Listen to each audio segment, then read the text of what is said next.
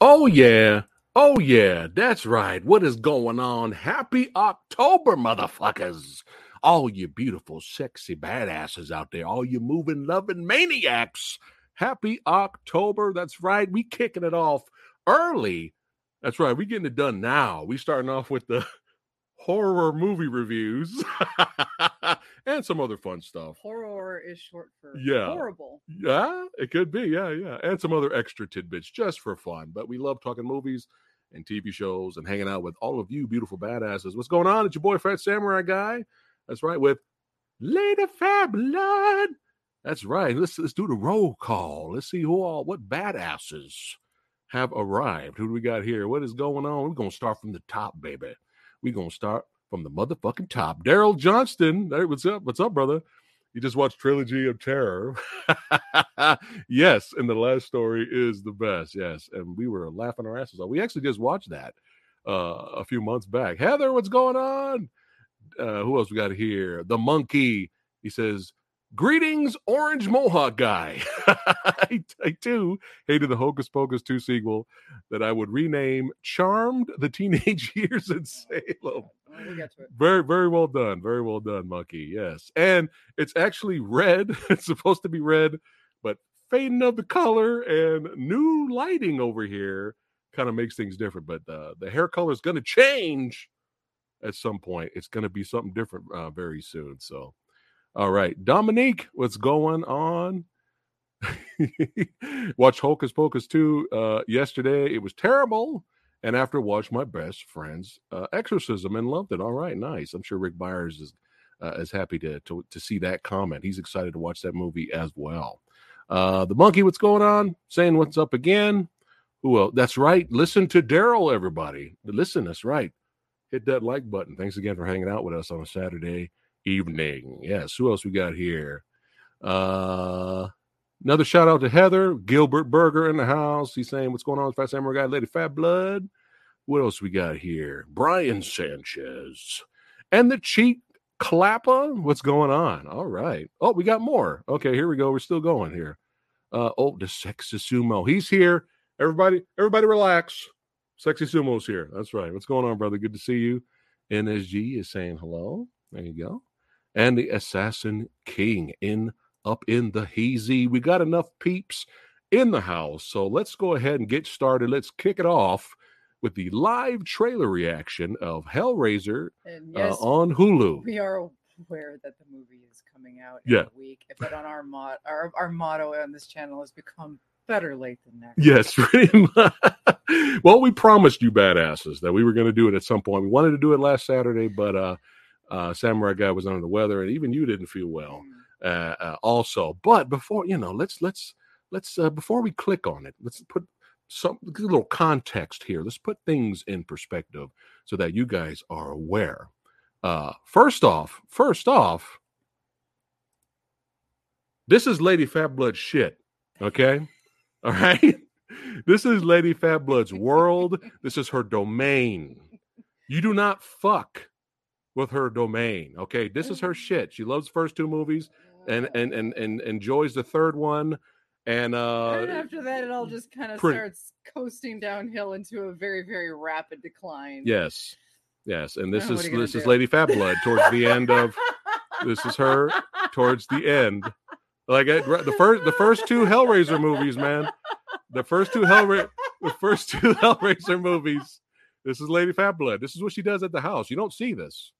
Right, and then right towards the end of the franchise, that's about right. But yeah, we got a big old Hellraiser statue back here. Got the little Funko Pop there. That's right. Show it to the camera. Get it closer there. There you go. We have a 18-inch Pinhead.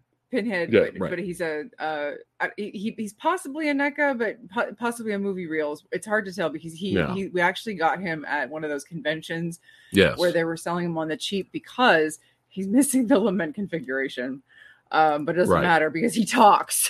So and I got him for cheap. It's one of those where he's probably like $100 at one point, but I got him for like 30, right? Because he's missing the box, but he does talk. He still talks. So now was he Was he the one that freaked us the fuck out and started talking? He might have been. We have several of them where we didn't realize that they talked. We have Ash. Yeah, when we bought them because they looked cool. Yeah. We have an Ash. We have a Jason Voorhees from the 7th film. We didn't know they did voice commands. So out of nowhere, we didn't realize they were motion sensitive. Yeah, we didn't know. And that for years, the switches were on. Yeah, for years we never heard anything. And then one day, I think it was Pinhead or whatever. And we were like, what the fuck is that? What does it say? Do you remember what Pinhead says? I don't remember. I don't. We had turned that shit off. Yeah. We were like, this is fuck. Are the toys haunted? Yeah. What's going on? But yeah, thanks again for hanging out with us, guys. And just wanted to make sure that is clear. This is her realm. Yes. This is her domain. Yes. She actually made me more of a fan of the Hellraiser movies. Yes. I've always liked the first one. And I think with you, that's when I rewatched it again. And then I rewatched the second one, and I really loved the second one. And the third one's fun. Fun little quick rundown history with me, as is tradition. I saw the Hellraiser films out of order because that's what I do. Yeah.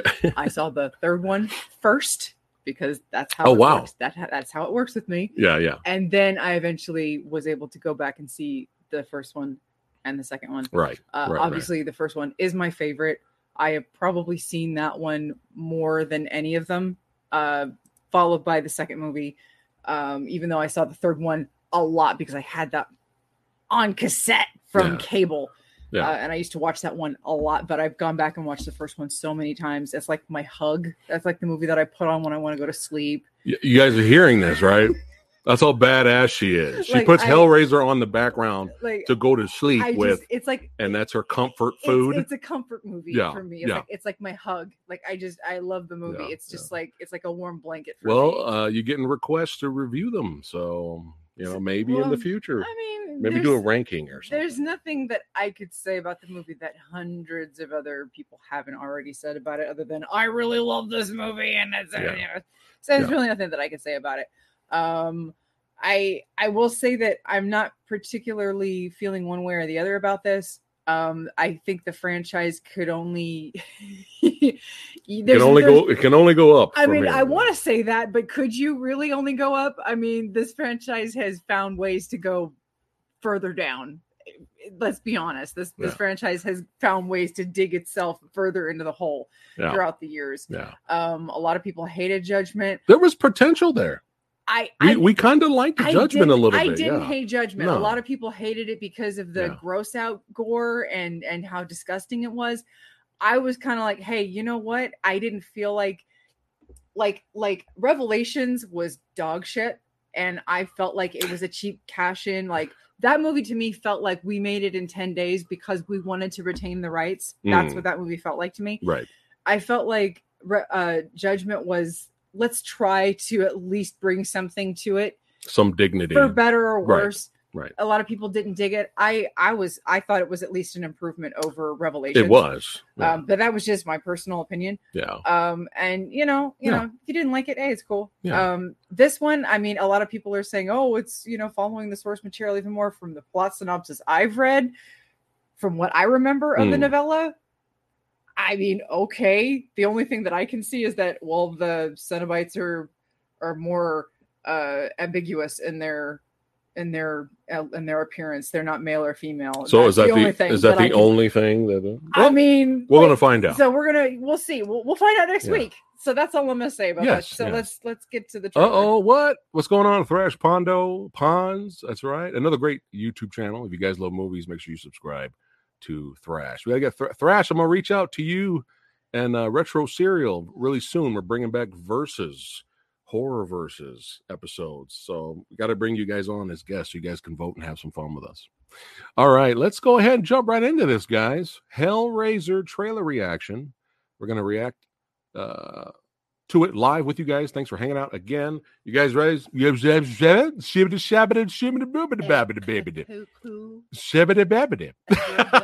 No alcohol needed. I know.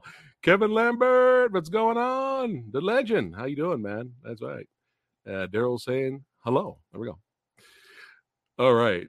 Let's go ahead and get started here. I did see a few of the pictures, and it was looking interesting, man, especially how the Lady Pinhead looked, the makeup. So it doesn't look like trash so far. So let's go ahead and jump right into this. Let's kick it off October style, baby. Halloween, baby. Let's check out the trailer for Hellraiser for Hulu. Let's go ahead and do this. All right, let's bring it up here. We might have to do some scooting. There we go. Gotta get some scooting in there. That's right. This is how we have to bootleg trailer reactions live. We have to do it like this. We have to do it like this. There we go. All right, here we go, guys. Let's check this out together. Boom. Go. Beautiful. Ooh. Isn't it? It's really nice. You can hold it. Ooh. What is it? It's a puzzle. And it's almost finished. Keep going. Interesting. So if I solve it, yeah, it looks different. I like that. I get a prize? I do.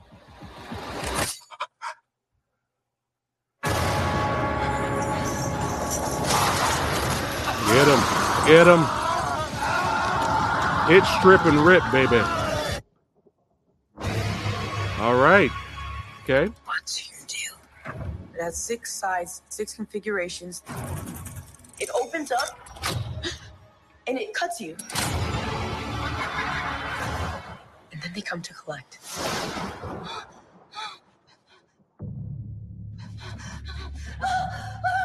Whoa.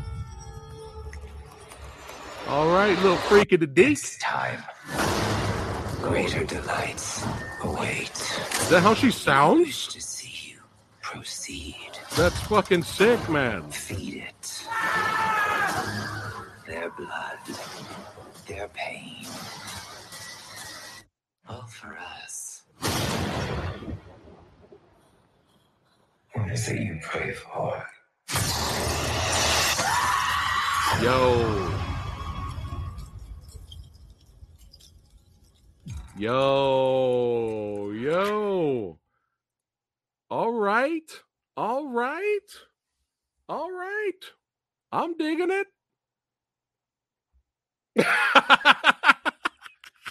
Come on. Come on. You can't say that trailer looked like garbage. I'm not saying it looked like garbage. Okay, well, let's talk about it. I love her voice. I like the way she looks. I'm digging it. I'm digging that, okay, man. I'm not saying it doesn't. I'm not saying it doesn't have potential. Okay. That's all I'm saying. Okay. That's good. That's good. From her, that's good praise, believe it or not. That's all I can say, though. There you go. That's about all I can say. Gail says he thinks it looks interesting. Yeah. Yeah. That looks, put it this way, it looks a lot better than I was expecting. It looks like, let's take a look at it again. It looks like we're going to get some, hopefully, from this trailer, and we'll do it like this. We'll do it like this, guys. Yeah, we don't need the sound. The sound didn't really. No, well, I turned it down anyway. Yeah, the sound doesn't really add anything. All right. Well, we heard her voice. Well, but yeah, atmosphere. We got a shot, man. An interesting design here. I like. They're doing something different here. Look at that. I'd like to go back and do, just because the novella it's a novella. So okay. It's a short read. Okay. So I might be able to bang it out before. Right. This week. Right. But what is this? What is this area? This place? You know, luring in its victims here, and this guy. Like, who's that guy? Mm-hmm. I mean, obviously he's not Pinhead. But who knows? Who knows? But yeah, I like that this does not look like shot on Shitio. Because there's like, remember there was not a keeper, but there was like always kind of like this purveyor of the box, like in the movies, it was like the homeless looking guy. Oh, right. Like he was always the guy that ended up. Look at that. What's your pleasure, sir? That guy. Yeah. You know, he always ended up having the box in some form, like, you know. Yeah. But yeah. Great. The cinematography looks good, man. hopefully this delivers. But yeah, we got some. I want to see more. I mean, this Look at that. Great shot of her. That looks good. The look is interesting. Dude, is this so? What I'd like to go back and do is go back and read the novella's description. Of the Cenobites, which is, this is reminding me of Hellraiser 2. With the labyrinth and all that. Yeah. Unlock. Whoa, see, let's go back there. Hold on. Look at that. Interesting. Juicy. Yeah, let's get the chains going, son. That's right. Look at that. But yeah, I'm so glad because her voice, if they fucked up her voice and it sounded like garbage, that literally could have ruined this entire project. If her voice did not sound demonic, did not sound menacing in any way, her voice could have fucked up this whole. It doesn't matter how good this looks. Her voice, this really could have fucked up everything. Yeah.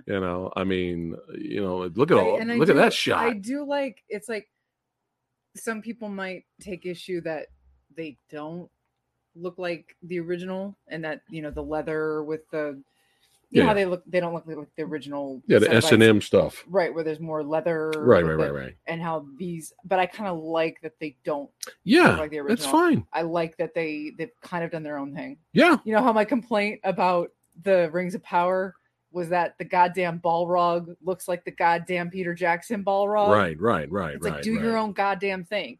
Right. I like that their Cenobites look like their own Yeah. Cenobites. There you go. Positive feedback. I would prefer you do your own thing. That's right. You don't ride on the backs of better things that have come before you. There you go. Do your own thing. If you're confident enough in your work and what you're doing. Pinhead obviously has to have the requisite pins in the head. It's too iconic to throw away. Pinhead obviously has to have the pins in the head because that's in the description of the novella. Right. That's in the description of the character. Right. That was one of the Cenobites in the story. So Pinhead has to have pins in the head. Right. But anything else, you can do whatever. Flayed skin, blah blah blah. Yeah. Any of the other, if there's a teeth chatterer that was described in the novel, in the novella, there has to be a teeth chatterer. Stuff like that. Right.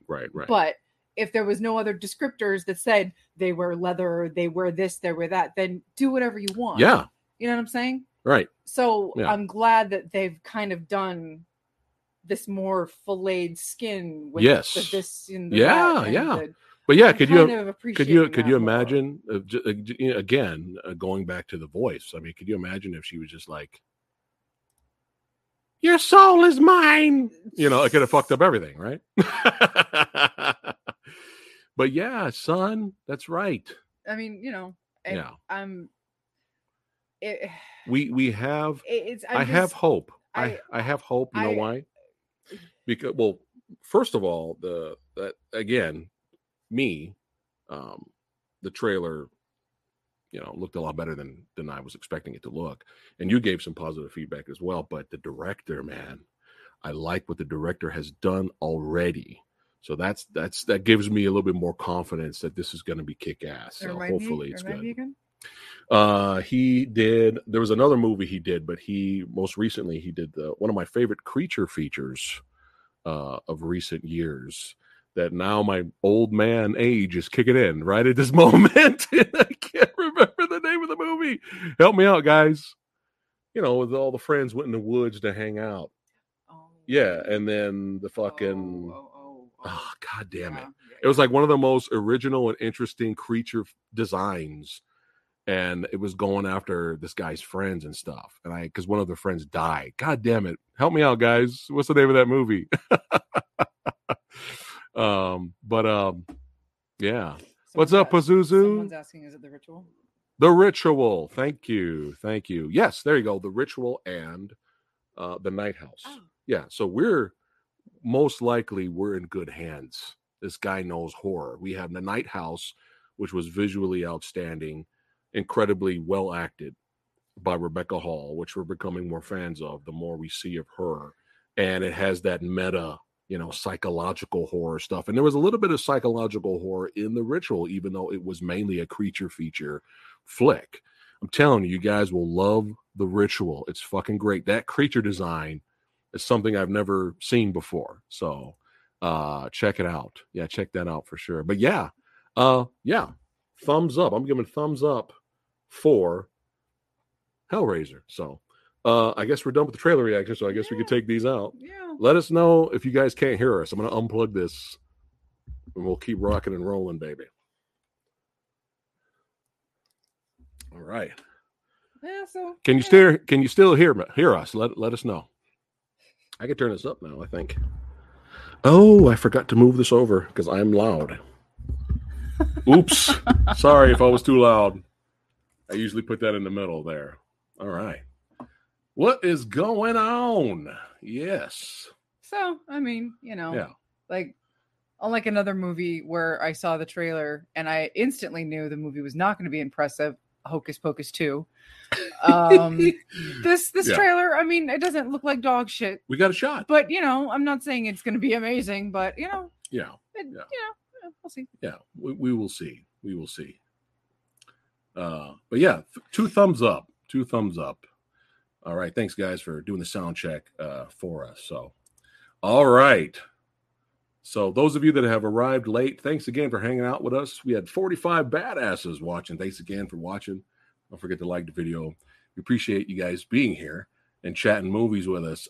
So if you guys are just wandering in here late, thumbs up for Hellraiser trailer. We enjoyed that. That's right. But now it is time. It is time to take a shift. Woo! All right, so let's go ahead and start. We'll keep it horror. We'll do the 2 horror stuff, and then after that is just other bonus stuff we'll briefly talk about. But we can't go from Hellraiser to Pinocchio. So let's keep as much as a horrifying experience that was. True. We'll leave Pinocchio to the... and for the record, we didn't really expect to watch Pinocchio. I had no interest to watch Pinocchio. I don't even know why we watched Pinocchio. I suspect it was one of those things where I was not feeling well. Yeah. And that's tradition. If she's not feeling well, we watch bad movies. I suspect I was not feeling well. And I was just like, you know what? Yeah. I think I need to watch a bad movie. Right. And it was a little bit of that, and I did hear that some people were like, whoa, like yikes. So I was like, oh, well, let's test ourselves. Right. Test your might. And see if it's really as bad as people say. Egg Shen is saying, what's going on? Like Phatblood? All right. Hi. Let's go ahead and jump right in. We've got 50 badasses. So what is up first? Oh, we're going straight to the zombie that is Rob. Oh. We're going straight. So I have been looking forward to this for years. I was both baffled and excited, befuddled and bemused by the news that Rob Zombie was making a Munsters flick. Yeah. I knew he was a fan. Right. But Dracula. Yes, but I also know the type of movies that he makes. Everybody knows the type of movies that he makes. Yeah. And if you know the type of movies that he makes, and if you know what the Munsters are or were, you know that those 2 things do not go together. Yeah. Yeah. And now Rob seems like a really nice guy. Yeah. Seems like a good dude. Yeah. Seems like a chill dude. Mm-hmm. I wish I could be friends with Rob. Yeah. It's probably, We've seen Rob live. We've seen Rob in concert live. Yeah. I know this would not happen, though, because I have shit on his films too much. I have shit on his wife too much. And it probably... You did like The Devil's Rejects, though. I did like The Devil's Rejects. But that was it, I think. I wanted to like The Witches of Salem. Was it Witches of Salem? The Witches of Salem. Was that what it was called? You guys can remind us the correct title. But it's almost something called, similar. It's almost called that. That had potential, and then it's almost like the third act of the finale was like, what? Something happened in that movie. Did they lose budget and just had to end it? What happened? Something happened in that movie that made me laugh my ass off, and I instantly stopped caring and taking it seriously. Yeah. Lords of Salem. Thank you, Sumo. Thank you. And there was a scene in that movie that was supposed to be super duper artsy fartsy. Right. And that you were supposed to take super duper seriously. Yeah. And I burst a gut, fell on the floor laughing, and I stopped. I couldn't. Yeah. I just couldn't. I was like, no more straight face with this anymore. I couldn't. Radical Reggie in the house. What's going on, brother? There he goes. You guys want to play some Resident Evil 6? What's up, man? Good to see you, brother. There he goes. And I just couldn't do it. Yeah. And so that movie, I couldn't, couldn't root for that movie anymore. Right. So the Munsters, and it's unfortunate with the Munsters because again, you could tell he loves it. Yes. Yeah. And he loves the property. He loves the IP. Now, when it comes to classic properties, I personally don't really think that they can be done. They tried it with the Three Stooges. Now, there is a case for it. There is this channel out there, and it's escaping me who did it. But there's this channel out there that he covered a Munsters kind of revival. There were 2 made-for-TV movies that came out back in the 90s. One worked and one didn't. It wasn't with the original cast. Hats Off Entertainment, I think that's what the channel's called. He does really good work when it comes to classic TV and like what happened to them, what happened to the properties when they like do reboots and when they try to do like, when they try to do reimaginings and like sometimes they work and sometimes they don't. But he did a really good coverage of when they tried to bring back the Munsters in the mid 90s. They did a TV movie. The first one was really, really well done. And then they did a second one with a whole new cast and it was garbage. He said the first one really captured the tone, yada, yada, yada. I personally don't think they should be touched because they're just of a different era. They're of a different time. When the Three Stooges movie came out in the, mid 2000s, the cast was really well done. Like the cast did their best, but oh my God, it was embarrassing. I felt so bad for that cast trying to do their best. Yeah, because they were actually good at imitating them. It was just the rest of the movie was atrocious. But when you look at what the type of comedy that the Three Stooges was, it was slapstick. It was short subject matter. It was stuff that held your attention for 15 to 18 minutes, and that's what it was there for. It wasn't there for an hour and a half haul. The Munsters was the same thing.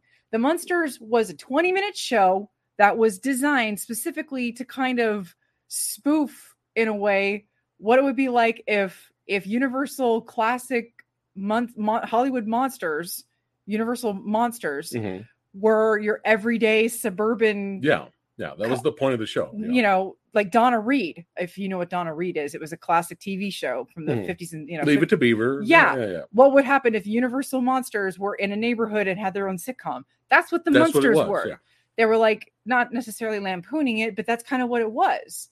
It was kind of tongue in cheek. And the difference between the Munsters and Addams Family, for the most part, is the Addams Family reveled, and we like the Addams Family too, but they reveled in being dark and evil. They enjoyed it. The Munsters thought they were normal. Yes, that's where the joke is. They thought they were normal, and everybody else was looking at them weird. But they didn't know what their problem was because they're normal. And what's her name? The plain looking, the regular human Marilyn Munster, character. Yeah, she's the ugly one in the family. Right. Even though she's pretty, Right. So that's the joke. That's the joke. So when the trailer rolled out, me and just about the entire population that saw the trailer, were rightfully baffled. Were we surprised? I don't think so. And I'm not. We basically got what we saw in the trailer when this movie came out. Yeah. It was the trailer. It was exactly the fucking trailer. The trailer was baffling. Right. The trailer was absolute nonsensical, baffling. Yeah. Just absolutely, what the hell is this? Yeah. And by God, the movie did not disappoint. Oh, man. Now, wow. Now, to prepare, mm-hmm. we do have the box set of the Munsters TV show that you bought me a couple of years back. Right. Now, the Munsters TV show, it was, I don't know, maybe 70 episodes or so, if that. I don't even know it was 70 episodes. And then there was a movie from the 60s. And then there was, oh, God. Yeah, which will... There was a movie from the 80s. Yeah. Now, we're not going to talk about the really bad Munsters today. He never saw it. I used to watch it when I was a kid. It was awful. But anyway, so we have seen now 3 Munsters movies. Yes. Okay? Because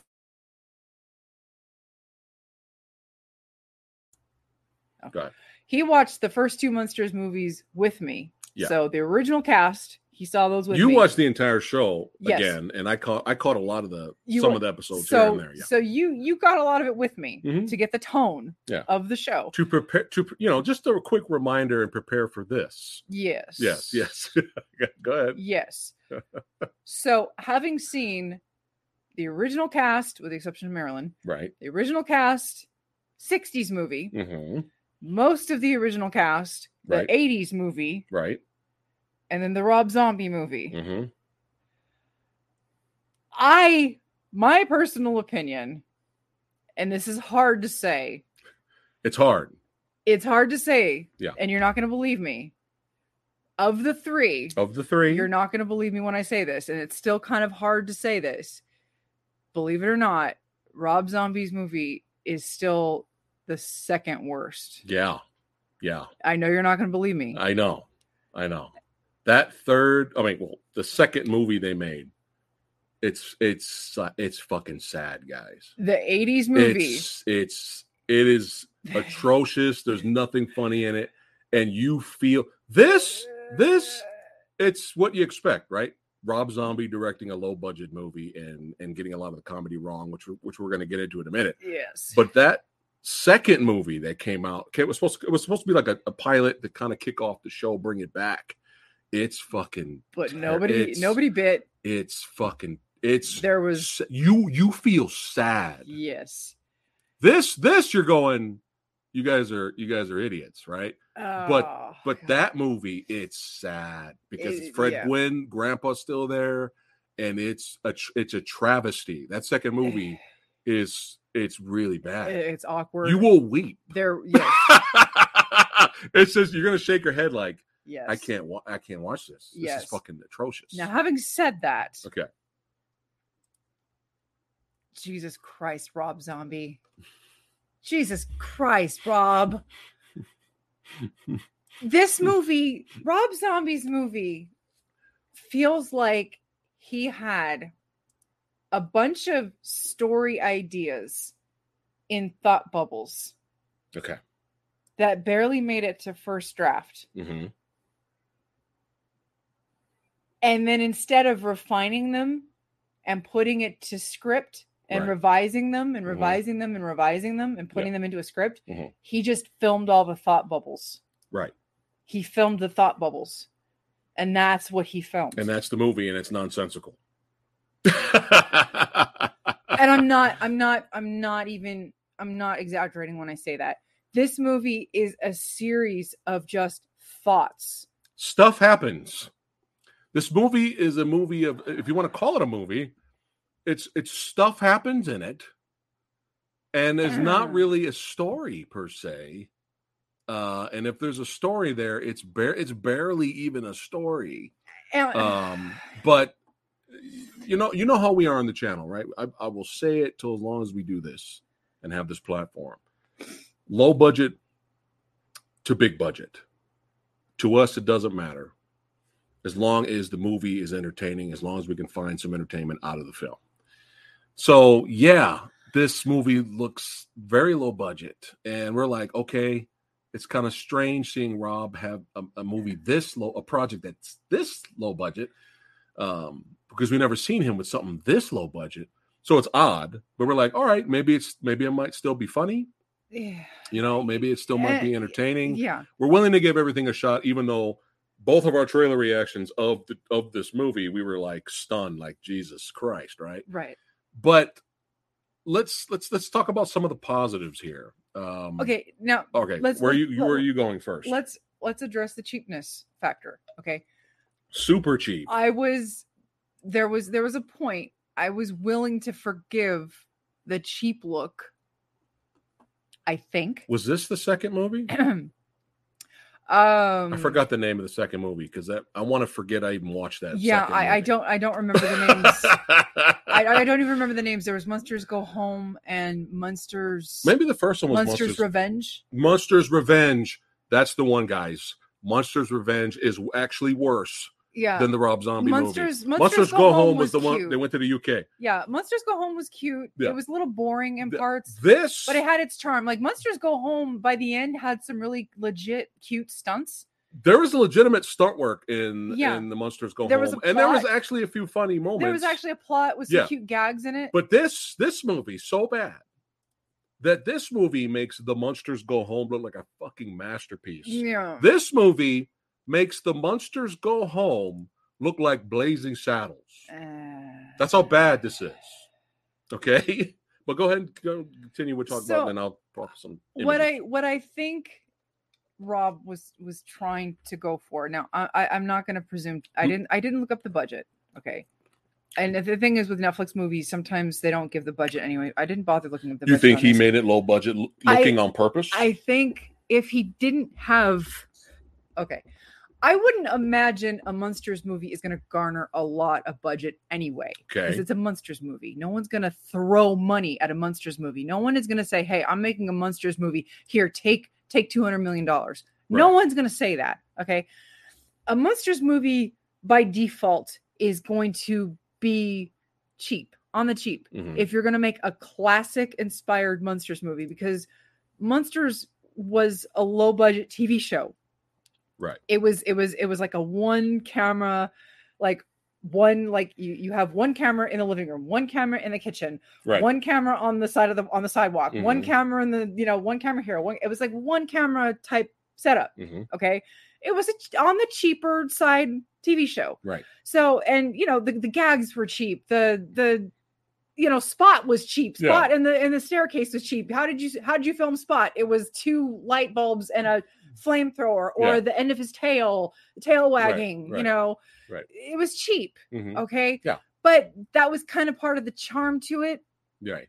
This movie, the cheapness, I don't think this was Rob's intention, but this cheapness almost felt like it was making fun of it. In a way, like it was almost like I'm not even saying it right. It was just like, so you're saying it's a parody of the Munsters? I don't know. And that's what's baffling, because at the end of the day, I don't know what his intentions were. Right. Because it's like the looks are there. Right. You see a guy in Herman Munster makeup, but he doesn't sound or act anything like Fred Gwynn did. You see a lady in Lily Munster makeup, but she doesn't act anything like Yvonne DiCarlo. You see a guy who is dressed like Grandpa. I want to say Grandpa Munster, because they call him Grandpa Munster in the show, but he's not a Munster. Right. But Daniel Roebuck isn't given jack shit to do. He tries to act like Al Lewis a bit. Yeah. But he isn't given anything to do. So the charm is gone. It's sad. The charm is sucked dry from Grandpa's character. Yeah. And so, like I said, I can't understand what they were trying to do in this movie. Right. So if you were trying to homage the Munsters, you failed. It's not there. No. So the cheap look of the show, the cheap look that you were trying to emulate of the show, why then? It's like, okay, the show looked cheap, right? So your movie has to look cheap, but then Why are you trying to do everything else when none of the characters act the way they did in the show? Like I said, it's baffling. Well, it's baffling what they were trying to do. It seems like he was trying at parts to do the, he tries to do the laugh. Did you know Herman Munster was a stand-up comedian and he told really awful jokes that everyone thought was hilarious? Fucking horrible. Did you know Lily Munster was an airhead that was just looking for love? It's fucking horrible, man. No, the only character that they got right was Lester, the werewolf. Okay. Lester. Okay. Because he does show up in one episode of the Munsters, and he was a loser. Okay. Who was bad at money, and who fucked up with money. And I missed those Lester episodes. There was only one episode with Lester. Oh, there was only one. There was only one. Okay. And he was bad with money. Okay. And he got Herman in trouble with Lily and the family because he swindled Herman out of $5,000. Yeah. And he tricked him out of money. And he effed off with the money, but he ended up bringing it back. He said, here's your money plus interest or whatever. He did that in the show. Yeah. Okay. But the way they did it in this movie. Yeah. We're gonna let's just jump into this a little bit here. If it's hard to talk about the movie, it's because there is no plot in this movie. This movie, 80%. It almost feels like 70% of this movie is them on honeymoon and on vacation, going places, being goofy, scaring the local natives, and like that's 70% of the movie. Like the movie opens up. I will give a positive. There's some positives to this movie, believe it or not, and that's Richard fucking Brake. Richard Brake is giving it his all in this, and he is hilarious. Richard Brake is hilarious. He's actually playing. Some of the actors are playing several parts. Richard Brake also plays the Nosferatu-looking guy. Orlok. Yes. But Richard Brake did a few things that actually made us laugh. Because it's Richard Brake, and he's good. He's great. But go ahead and talk about how, I know you mentioned to me how the actors that are playing the main roles are fucking terrible. The baffling decisions were made in this film. But when they're playing the little side, go ahead. Okay, so Richard Brake plays dual characters in this movie. Now, we never meet, if I'm not mistaken, in the TV show, we never meet Herman Munster's creator. Right. So Richard Brake gets to play two characters that we never meet in the show. He crushes both characters in the film. Yeah. So he gets to play in the sandbox, and he gets to have fun doing both, and we get to enjoy seeing him play and do both great. Mm-hmm. Sherry Moon Zombie absolutely destroys Lily Munster. Like, fucking not even close. It's terrible. Plays her as this ditzy, well, I don't know what we're doing. We're going to be having to go this way, and we're having to go that way. Well, we're just going to have to be used to it. Oh, well, I don't know what we're doing here, but Herman, oh my God, I can't believe you let Lester swindle you out of your money. Oh, well, I guess I'm just going to have to deal with it. Lily Munster. That's actually better than what Lily Munster. Lily Munster did not act like that. That is not Lily Munster. It's not Lily Munster. Very well done. That was great. Thank you. Lily Munster did not act like. But Lily Munster's a G. So now here's the crazy part. Here's the really crazy part. Sherry Moon Zombie plays another bit character in the film as this kind of like goofy toothed blonde character in makeup. She was on the news. She's a newscaster. Right. Blink and you'll miss her. But she has a few lines of dialogue as a newscaster. She's kind of like a goofy character. Right. Does perfectly fine. She's an over the top character who is a throwaway character. She can't butcher her. Right. She's not a legacy character. She's good at that. And she's perfectly fine. But bad as absolutely horrible as Lily Munster, because she's not playing Lily fucking Munster. That is not Lily Munster. Yeah. So the decisions that were made in this film are absolutely baffling. Jeff, what's his name? This guy. Jeff. Fucking A. I know you want to say Jeff Daniels because his name is like Jeff Daniels.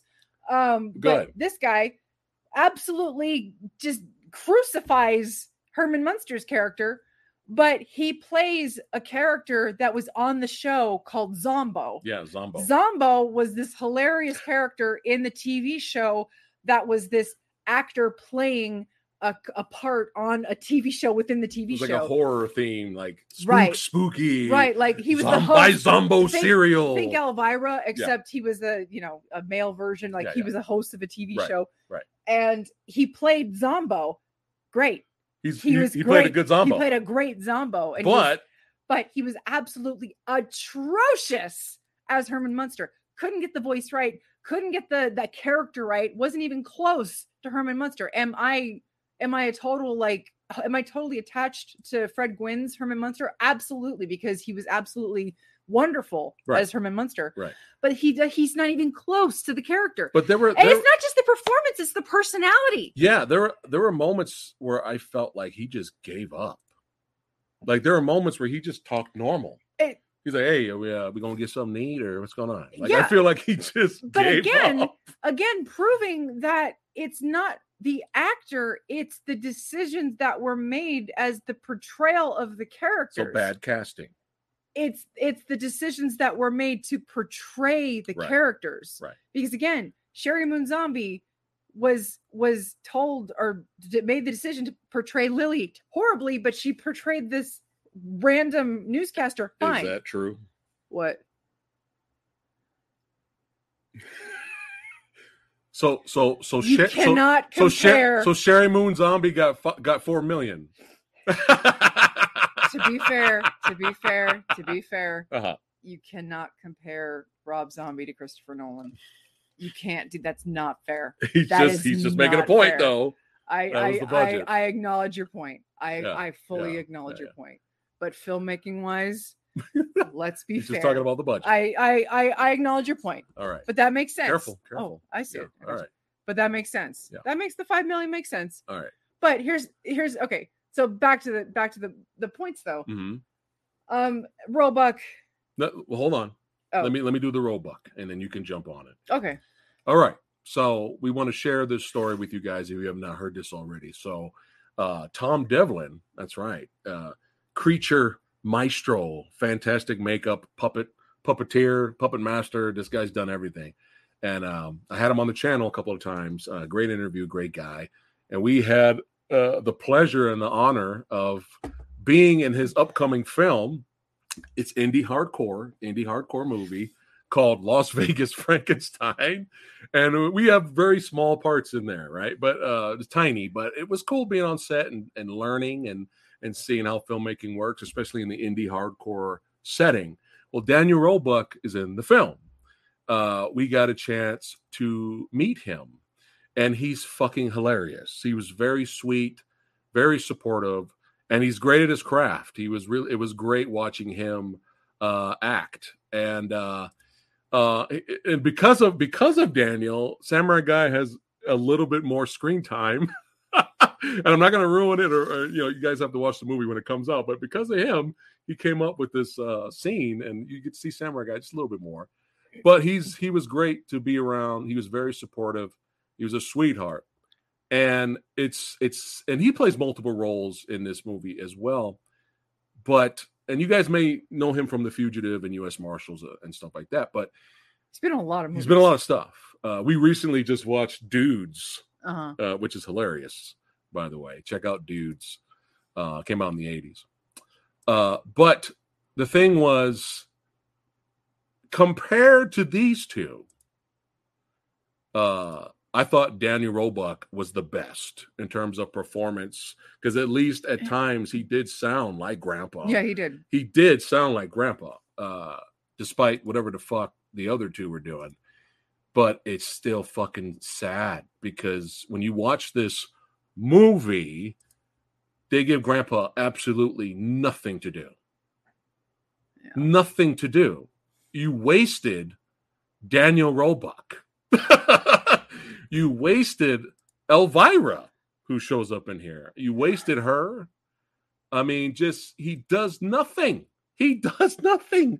He experiments a little bit, And then it kind of backfires, and then that nothing else happens after that. Yeah, Igor is in the movie. Sylvester McCoy is in this movie playing Igor, who's human, and they do this bit where Grandpa's got a bad back, and Igor's the only one who could fix his back, and he does it by standing on a chair to make him big and tall, and you think maybe, oh, well, Herman's big and tall, and maybe he accidentally turns Igor into a bat permanently, and the only way Grandpa can get his back fixed is because Herman can come along and fix his back, and maybe that's why he starts to like Herman Munster from now on, because he hates Herman, and you think, oh, maybe that's the only reason he likes Herman, because he hates Herman. But no, he just suddenly starts to like Herman later for no reason. And he just turns Igor into a bat, and he just stays that way. That's it. And that's it. You see Igor. He set up a back bit. And he just stuck to Grandpa's hat the rest of the movie, and that's it. And he just suddenly starts to like Herman. So you set up the back bit for no reason. Yeah. And you set up him hating Herman Munster. Right. And then those two don't intermix. And then he just starts liking Herman later for absolutely no reason. Yeah, I see it. And back keep to the them 60s, coming, guys. Back to the keep them coming. Things. I'm loving it. Back to the What's 60s up, Douglas? things. How you doing? To that point, and especially with the whole Rob Zombie wanting to retain the feel of the 60s. Okay, but there was a bit of 60s-ish things going on in the Munsters, but color-wise, none of that was going on in the Munsters TV show because they couldn't do it. It was in black and white. Right. Now, Batman did that a lot. Right. There was some dancing that would happen occasionally in the show. Right. And there was like one band that showed up, and it was an awful episode. I always skip that episode when it comes on because it's a terrible episode. But there's that one band that showed up in the Munsters episode. That's what I said. That's what I thought you were talking about Batman. No. Okay. No. Right, that episode with the Munsters, and I always skip it because I hate the episode. Yeah. Because I can't stand those stupid Beatles wannabes walking around. It's like, shut up. Fucking terrible. But go ahead. It was an awful episode. But yeah, it's like I always skip that episode. But anyway, the show didn't have the psychedelic colors and trippy visuals and shit going on. Right. And so anything that Rob Zombie was trying to infuse 60s wise doesn't translate from the TV show because it wasn't in the TV show. Right. So what was he trying to do? Yeah. What was he trying to do? Well, here's a good example of what the fuckery. Again, 70% of this movie is this. I think they really made a big mistake trying to make this some kind of origin story before they got together. This was like terrible. And we're big fans of both Addams Family movies. We love those movies. Now imagine the first Addams Family movie comes out and there's no Wednesday, there's no Pugsley. It's just, the two, husband and wife getting together and getting to know each other. And who wants to fucking see that? That's just, I think they really made a mistake letting this be, Actually. But go ahead. If it was Ava Green and Oscar Isaac playing, you wouldn't mind that? Well, that's different though. You know why? Because they have chemistry. Not just that. They're good actors. Not just that, but it's a TV series idea. Yeah. So that makes more sense. This is a movie. This, if you want to call it, is a movie. This is not a series. A series, you might be able to get away with some of the origin story kind of stuff. But so anyway, this is some example of what the fuckery. So majority of the movie is this. Yeah. They find Spot. Yeah, they do find Spot. Yeah. They show what Spot looks like. It's fine, whatever. Yeah. But then you have just stuff that's not funny. There was a few things here and there we lightly chuckled at, but you had stuff like this. Like just not funny. And I'm laughing because it's so ridiculous. But when you watch this in the movie, for absolutely no reason, they're both dressed up as Sonny and Cher, and they're singing "I Got You, Babe" in front of an audience. And they do this song it's not just a couple of seconds of "I Got You, Babe." Yeah. They keep fucking singing. Yeah. And we're sitting there like watching this like, where's this going? Yeah. And there's a lot of where's this going? Or, well, that went nowhere scenes. Let's talk about the scene where they're on the airplane, right? So they get on the airplane And the next thing you know, everybody who was sitting around them is, they're scared out of they're fucking scared because it's the Munsters. So they go all the way to the back of the plane, and then they kind of try to have this joke of Herman getting drunk, but on Shirley Temple's on non-alcoholic beverage. So he's getting, can I have some more of these? Yeah. Can I have some more Shirley Temple's? That's how Herman Munster acts in this movie. That's how he acts. Oh, can I get another one of those? What a world. All right. So, and then he asks for another one of the Shirley Temples, and then the female waitress, whatever the fuck, what are they called? Flight attendant comes up there, gives him one more. She's scared to give it to him. And then all of a sudden she has a parachute and a helmet on. And then after she gives him one more Shirley Temple, she just jumps out of the plane. And then the next scene after that, they're landing. They landed already. And then the pilots are helping Herman Munster out of the plane. That's it. That's the scene. Where's the joke? Where's the joke? What happened? That scene went nowhere. What was the point? What was the point? And watching this whole movie, I was like, why didn't they just do that? That would have been funnier. Now imagine, right? I think I said this to you while we were watching that scene. Imagine if something happened to the plane, and the plane was getting ready. They were going down. They were crashing, and everybody in the plane is like screaming. And then it cuts to the Munsters, and the Munsters are like, "Woo!" Like that would have been fucking funny. Already more funny than nothing happening. You get a lot of scenes of just dead air jokes, scenes that don't go anywhere, man. And we're just sitting here just befuddled, just stunned. Yeah. You got me sounding like this fucking Herman in this movie. Yeah. So the movie, the loosest of absolute loosest plot story I can tell you is that it starts with Lily's looking for love. Herman's getting built. They meet. They literally date. They get married. Lester swindles them out of money by tricking Herman into signing away the castle. So they have no home. They have to move to Hollywood. They have to move from Transylvania to California. So they moved to the suburbs. But you have to remember that the majority of the film, I'm giving you the truncated version. Yeah, the truncated version. The majority of the film is Herman and Lily dating. So I'm giving you the shorter version of the film. Yeah. The majority of the film is them dating. And there's nothing really funny going on when they date. And on and on. And it just drags because it's just like it boils down to the performances. Just if you really love the performances of the original actors, you're just kind of sitting there. Yeah. You're just kind of sitting there going, this is just cringe. It's just cringe watching this. It's just like, I don't like this. It's funny. They sing "I Love You, Babe" for 5 minutes. So by the time they lose the castle and they have to move to California, right? They move to the suburbs during Halloween, and they move to the neighborhood during this Halloween block party, and they think that they're moving to this neighborhood full of monsters and ghouls, and they're like, "Great, we're home." So get ready. Get ready. Go ahead. So, oh my God, they have this party. They're on this party in the street, and they more 60s dancing with bad music. Right. Rob Zombie, where's your fucking metal? Right. Where's your fucking hard rock, dude? Apparently he doesn't. This is horrible music they're dancing to. But yeah, go ahead. They don't do that anymore. And so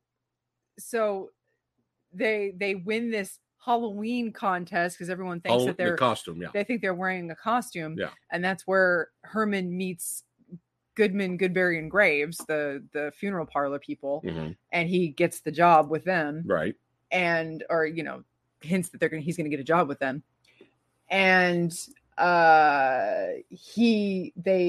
go to bed, and they obviously find the house that they want. Right.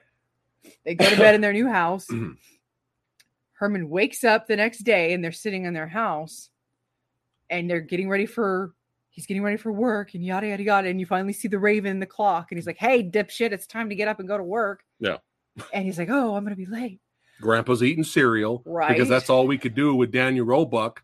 The guy was in the fucking Fugitive and U.S. Marshals. We got Grandpa eating cereal.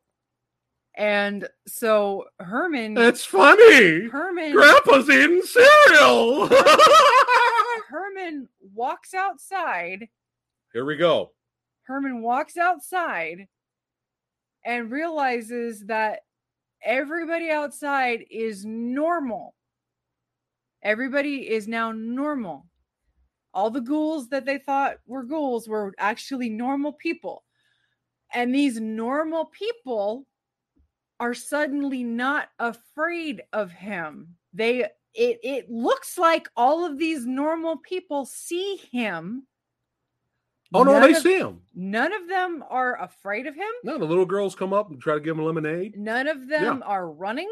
None of them appear to be scared or screaming. Now, remember, in the show, everyone who first sees Herman and the family are terrified. Now, by the time we see the neighborhood people of the Munsters, everyone is shaky around them, but they come to like this uneasy alliance where it's like, okay, yeah, they're the Munsters. They're a little weird. Just don't go close to them, but they're there. Right. They're there. Just, Hold on. Oh, Sumo says there's no metal in the 60s. But I guess there was techno music. There's techno music in the 60s, I guess. Yum. No, thanks for bringing that up. So, techno. So, yeah, go ahead. So, they oh, God. So, you just made me lose my train of thought. No, they're no one's afraid. And you were talking about the people talking about the series. But anybody new that meets the Munsters are terrified of them. The neighborhood, by the time, but everybody eventually comes around to be like, okay, yeah, they're a little, but these people should be terrified of the Munsters because they first thought that they were wearing Halloween costumes. Unless these are really stupid people that think that they're still wearing their Halloween costumes. But anyway, nobody is scared of these people. It doesn't make any sense. So Herman freaks the fuck out, runs back inside, tells Grandpa and Lily, everybody outside is normal. All the ghouls that we thought were ghouls, they're all now normal looking, horrible looking, scary people. Lily and Grandpa rush outside and they all start to panic. And then Lester shows up. And then they're like, oh, well, you got a lot of nerve after the shit you pulled in Transylvania. And then Lester goes, whoa. I just got back from Vegas. Because Lester buggered off to Vegas after his little scheme. After swindling off the house in Transylvania, the castle in Transylvania. And he goes, I just got back from Vegas.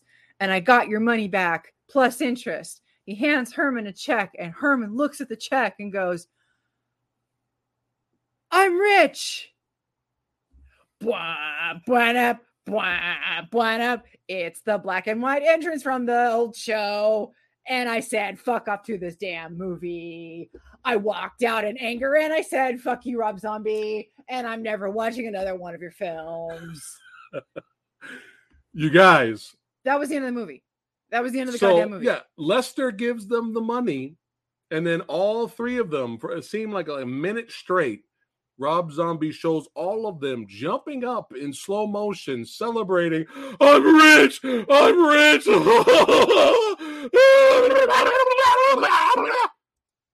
And then right after that, it goes to the montage from the old 60s show. It goes to the intro, and guess what I said?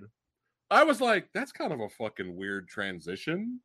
Right? Like, okay, we're the black and white 60s doing the intro from the old 60s show. That was kind of weird to go from, I'm fucking rich. And then we're going to the 60s black and white intro. And then right after that, credits. My mouth. I was sitting over here, and I was like, I was doing the Rick Myers face. I've been noticing a lot recently. I've been doing the Rick Myers face a lot. But I was stunned. I was like, that's the end? That is the end. Yeah. Fuck you.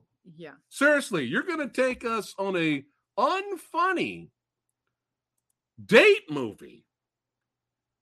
And unfunny date movie. And then you're going to end it with this. And then it goes to credits. Uh-huh. Oh, my God. Yeah. Holy shit, man. No. Wow. That's the ending, guys. Yeah. That is the ending. Yeah. Now, you said there was an end? You said there was an end? Because I walked out. Remember. I walked out. No, there's an end credits to the second movie you watched. Oh, okay, yeah, because I walked out. Yeah. I was like, no, I literally walked out during the credits. I'm like, Dude, I walked out yelling. I was so mad. I couldn't believe that was the ending. And what pissed me off is like the first 10, 15 minutes, I was willing to give this movie the cheapness of it, the benefit of the doubt. That's what we do here. Okay, you're trying to homage the low budgetness of the show. I will give you that. I will give you the attempt. And then the rest of the movie kept unfolding with this really awful date movie shit that was just, the humor wasn't there. Yeah. The only entertainment I was gleaning from was some of the actors, not most of them. Right. Some of the actors were, were there, and I was enjoying some of them. And it was just like, but the rest of it, I was just like, oh, why? It's such a waste. And some of the actors were like, again, Roebuck, such a waste. Such a fucking waste. Sylvester McCoy, such a waste. Just why?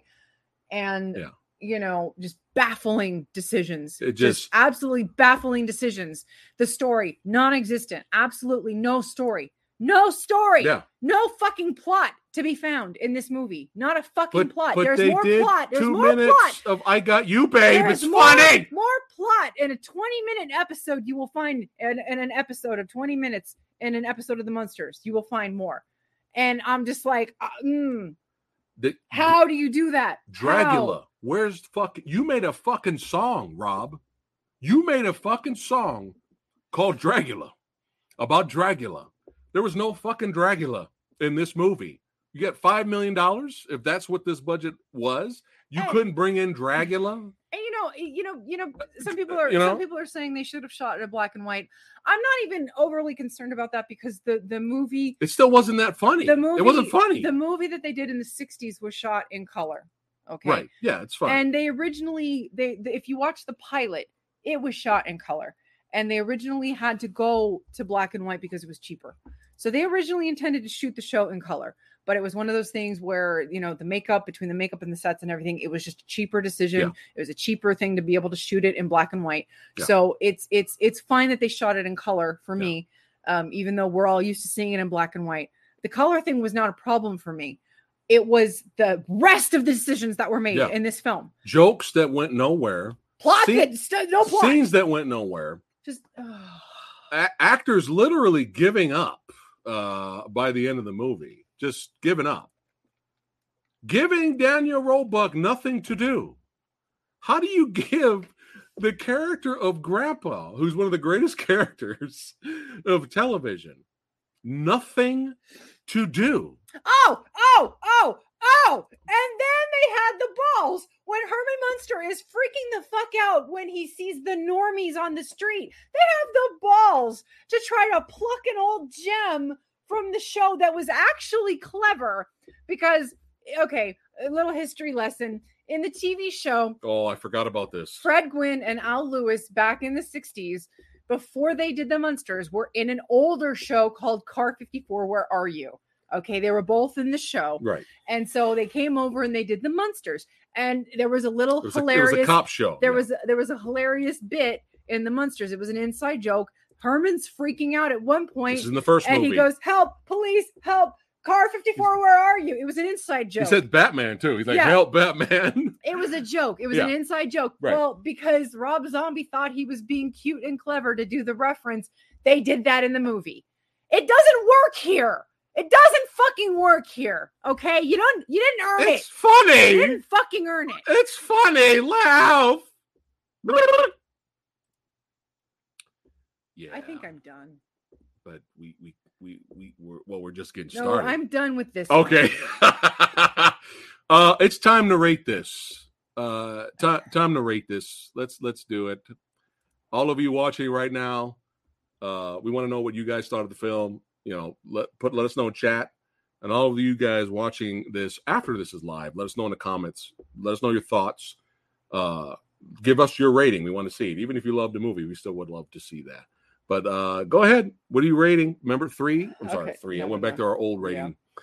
Letters. Yeah. C is average on our channel. What are you giving the Munsters? Okay, believe it or not, after all the shit I just piled on top of everything, this is still the second worst I have seen. You guys, I'm telling you, Munsters Revenge, guys, is worse than this. Believe it or not, Revenge it's worse. Is still worse because of how sad it is. Yeah. And even though it has a plot ish, and this movie does not. Yeah. It only had one character that seemed to be having fun in that movie, and that was the Phantom of the Opera. And if you've ever seen that movie, go to YouTube and click Munsters Revenge Phantom of the Opera, and you'll know what I'm talking about. Yeah, this guy was like, I'm in this shitty movie, and I'm gonna act my ass off and have fun. Right. He was the only entertainment, even though he was an annoying character. Right. But Munsters Revenge is worse than this guy's. But yeah, go ahead. This movie at least had enough Richard Brake in it to just keep me chuckling. Like not enough, but yeah, he got to play 2 characters that really kind of made me giggle. Like there were some scenes where Richard Brake was just like chewing the scenery, and I'm like, I'm here for it. I wanted more for Roebuck, dude. I really wanted more from him. What a waste of this talented actor, and he's just eating cereal. That's all we got for Grandpa, guys. Eating cereal. That's it. Yeah, and if you've seen the original show, Grandpa was a huge part of the show. Grandpa was a straight G, man. Like he was a huge part of the show. Like a lot of episodes were about him and his schemes and his plots and getting into trouble and mischief and shit like that. So you know he deserved better. Yeah. And even though this obviously was about something else, but anyway, believe it or not, we're hardcore Reese. Believe it or not, I'm not giving this movie an F. Okay. As much as it deserves it. Okay. I'm giving it though a D-. Yeah, that's what Rick Myers gave it a D-. Okay. Yeah, it's getting a D- because it's baffling. Yeah. It's not quite an F again, just because some of the performances I'm fine with. They were trying. But some again, of them. there is a movie that's worse. Some people would disagree with me on that. Some people would. And some people don't even know the Munsters Revenge movie exists. Yeah. But now that you've been watching us tonight, now you know about that movie. Munsters Revenge is an F-. That's an F- movie. D-.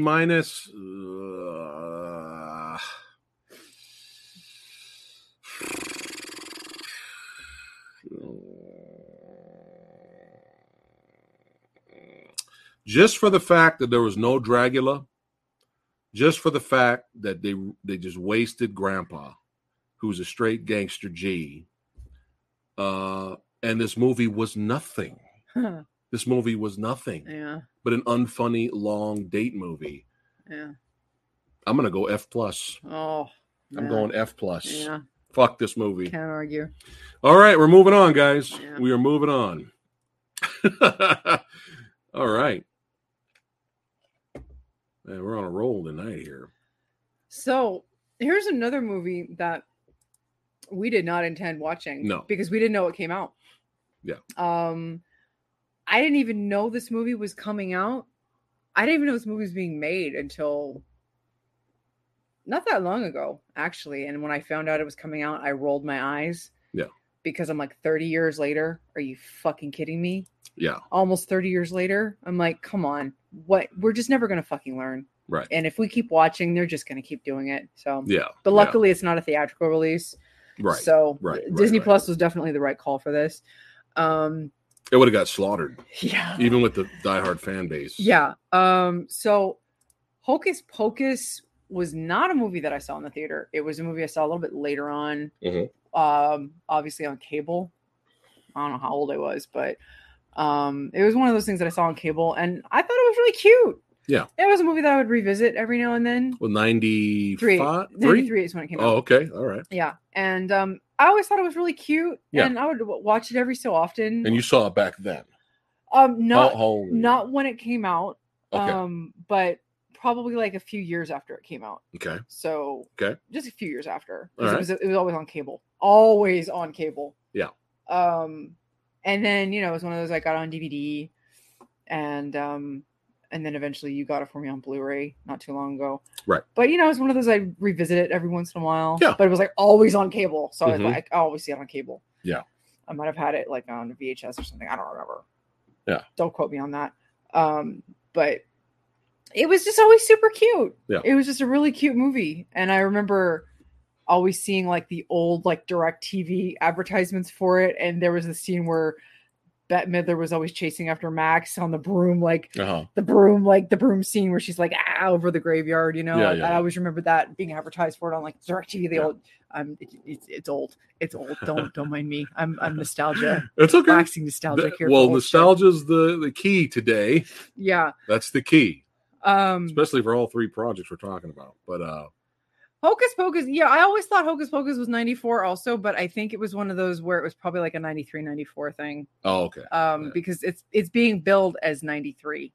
Okay. So, who knows? Made in 93, came out in 94. Could have been one of those. Potato. Maybe it was one of those where it came out in like a late 93, early 94 thing. I don't know. Well, let's get to the meat. So when I saw the trailer, instantly thought garbage. Right. I was like, okay, first of all, 29 years later. Yeah. 29 30 years later. Yeah, 30, I think. Yeah. Well, it's almost 30. Okay. It's 2022. Okay. I'm like, okay. I'm going to be as nice as I can. Right. But 30 years later, some of the cast members are going to be considerably older than they were. That's how it works? Than they were in 1993. Considerably older. Yes. Like 30 years older. Yeah. I'm being nice. 30 years older. Okay. Now, when you think about what those ladies had to do for their performance in 1993, right? What did they have to do? They had to be hammy. Mm-hmm. They had to be super high energy. Right. They had to be kind of slapsticky. Mm-hmm. I was not fully convinced that they would be able to do any of those things. Okay.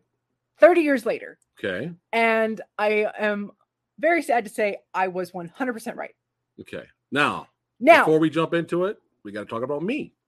Yeah, it's my show too. Cool. I wasn't finished with my trailer out. Okay, go ahead. The rest of the trailer looked like shit. Okay, that's it. All right. So I was like, you know what? Fuck it. Let's keep this shit-eating hot dog wiener schnitzel driving through rolling adventure. We watched the Munsters. Let's keep it going. So I knew, she was a fan of the first movie, and I bought her the Blu-ray. I thought I seen the movie.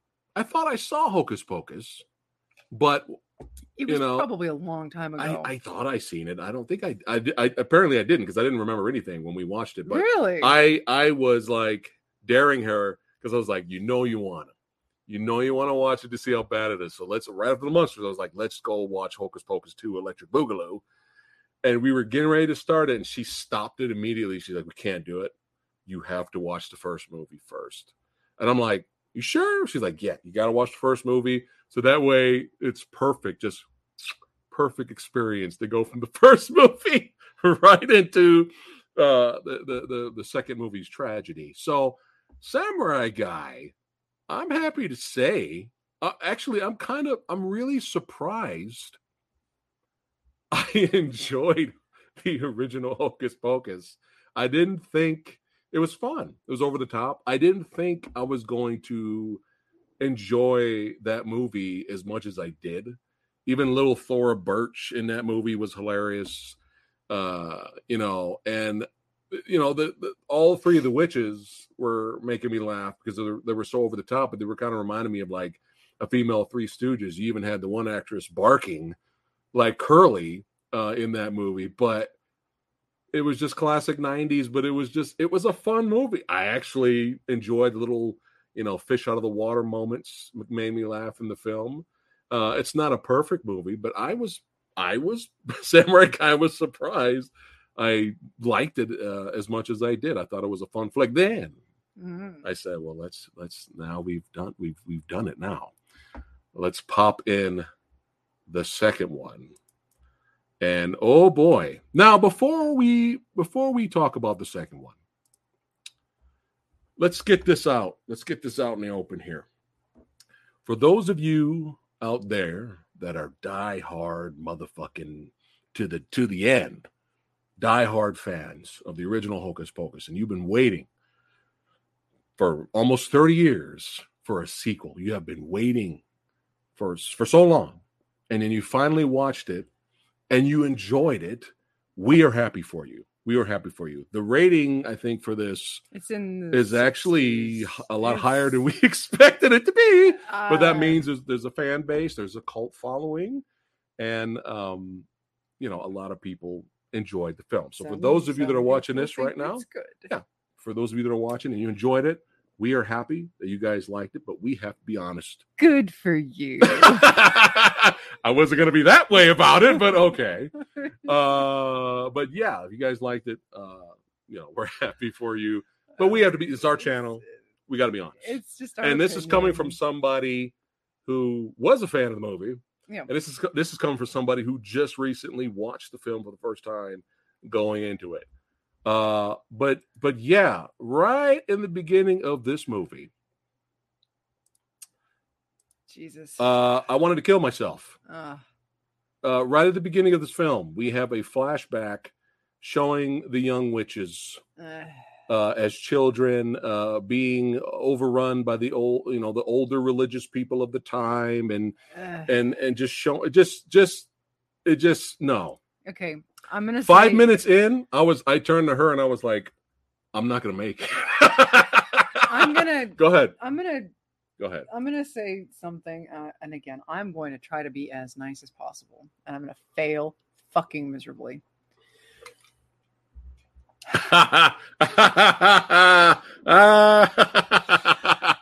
Exactly, Eric. Exactly. Yes. I am in the minority here. Okay. Obviously. All right. I cannot fucking stand it when established adult characters have to be portrayed in flashback later on in films by precocious children to show some kind of backstory. Like adult characters that we've seen in a movie prior, they want to show their backstory in some way. And they want to show something that happened to them in the past because, we're just clamoring to know their backstory. Yeah. And so we got to show something cutesy and funny. And isn't it so goddamn adorable? Isn't it just so hilarious? We found these 3 actresses or actors or kids. It doesn't matter if it's a boy or a girl. It does not fucking matter. I don't care. Okay. I've seen boys do it. I've seen girls do it. Does not matter. All right. But, isn't it just so goddamn funny because, you know, what is it? Ace Ventura's done it. Dumb and Dumber's done it. Like, Nutty I don't know. Like, all, like, it's been done. Tons of characters have had this done to them. Yes. Where isn't it just so funny that little kids have been hired to act like adult versions of these other actors? Isn't it just so funny? It's just so cute and precocious and they're just doing such an amazing impression of this actor or actress. It's just so funny because kids. Yes. Because kids. Yes. Now, some people get off on that. Right. Some people just think it's the funniest goddamn thing they've ever seen because kids. Right. I do not fall into that camp. And to see this and have to sit through it for nearly 20 fucking minutes was insufferable. Yeah. And I was starting to worry that this was going to be like most of the fucking movie. I was really starting to worry like this is going to be like 30, 40 minutes because it was running on for goddamn ever. Okay. And I was almost starting to rock. Like it was like, oh. But it's okay though. It's okay. There's a light at the end of the tunnel. Because for what we thought was going to be majority of the film until the adult version showed up, it's all right because the movie actually gets better when we're introduced to Bland, Blander, and Blandest. So yeah, Bland, Blander, and Blandest are our protagonists that we follow throughout the film, and we could give no shits about these characters who did not struggle at all. And everything was pretty much given to them. You notice throughout every issue that you think they were going to be in danger, they easily, oh, hey, it's in my pocket. They easily just got out of it. These characters never learn anything. And they never struggle at anything in this film. To the point where Blandest on the far right, she came back towards the end of the movie. And I think you said, who is that? You're like, who are these characters? That was your response. It was when Blandest, because Blandest was gone for a long time of the film. We were more following Bland and Blander. Okay, it was. I knew who she was. I get what you're trying to say. Okay. Yeah. The characters in this movie.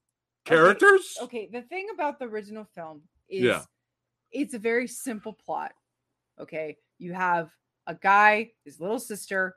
They have just moved to this. They've just moved to Salem from California. Yeah, they're the older kid, Max. He's a teenager. He's being bullied because he's California. He doesn't believe in the witches and all that. Right. And he's too cool for everything. And he doesn't like where he lives because he's just got taken away from all his friends and blah blah blah. Teen angst. Okay. Right. Very simple. Okay. He doesn't like where he is, but he meets this girl. And he wants to get with her. Right. But no, he's got to, he has to take his little sister out for trick-or-treating. So they go out trick-or-treating. He meets up with the girl again. They go to the old Sanderson house that used to be a museum, but it got shut down. And they find the candle. They light the candle. And they reawaken the Sanderson sisters. Very fucking simple. Right. You know who the kid is. You know who the little girl is. You know who the love interest is. Right. Very fucking simple. Right. This movie takes these two characters and they infer that there's this third character that, they've got this past.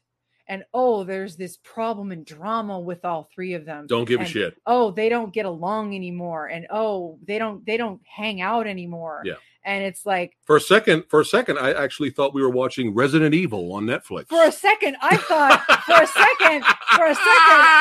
I thought that they were love interests. I thought the one girl I did too was in love with the other girl. Yeah, Blandest was in love with Blander. I thought Blandest and Bland was like in love with each other, but she was in a straight relationship and in denial with her lesbianness. And I thought, whoa, Disney, are we finally going there? Like we've been hinting at it for years, but we've been too cowardly to do it. But no, we weren't doing that. We were just doing we just don't have time for each other anymore, and that's where we ended up going by the end of the movie. Right. But it was just like by the time they all three get together by the end, it was just like so much dumb shit had happened by the time that they all got together. And it was like there was so much bickering.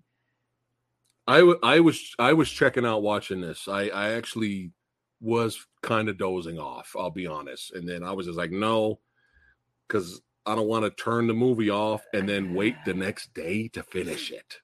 I was like, no, we need to kill this now. So I woke up. Yeah. And I'm like, all right, let's do this because I don't want to watch this tomorrow. Yeah. But I was checking out, man. I really was. Yeah. And again, it's like the first movie when you're introduced to the Sanderson sisters at the very beginning of the movie, it's they're enchanting kids. They kidnap this one little girl who's the sister of Thackeray Binks. They kill her. They enchant Thackeray Binks, and they. You're talking about the first movie, right? The first movie. They turn him into a cat, and the town captures the witches. And just before they kill them, Winifred casts the spell on all of them and say, we're going to come back at one point. Somebody's going to light this candle, and on the grounds that we die on, we're going to come back as soon as they light the candle. Boom, simple. You guys heard that, right? Little girl gets killed right in the beginning of the movie. Right. In the original. Well, in the Disney movie. By the end of the movie, she gets killed. By the end of the movie, they suck her soul, and that's it. By that's the a end wrap. of the movie, the candle's power only lasts until sunrise of the next day. Right. So by the end of the movie, the sun rises, the candle burns out, and they turn to dust and they die. Right. Well, in this next movie, they just reforge some rando that's reinstated the museum. This guy. He just reforges the candle. He reinstates the museum. He's reinstated the museum. He reforges the candle. The book taught him how to reforge the candle. He gives it to these two girls who have been practicing witchcraft since they were little girls. Like there used to be 3, but now Blander, and Blandest, they've split up and they're now just a duo. Yeah. And so they only practice witchcraft together now, the two of them, Bland and Blander. Right. They only practice witchcraft together. He right. gives them a candle on Bland's birthday.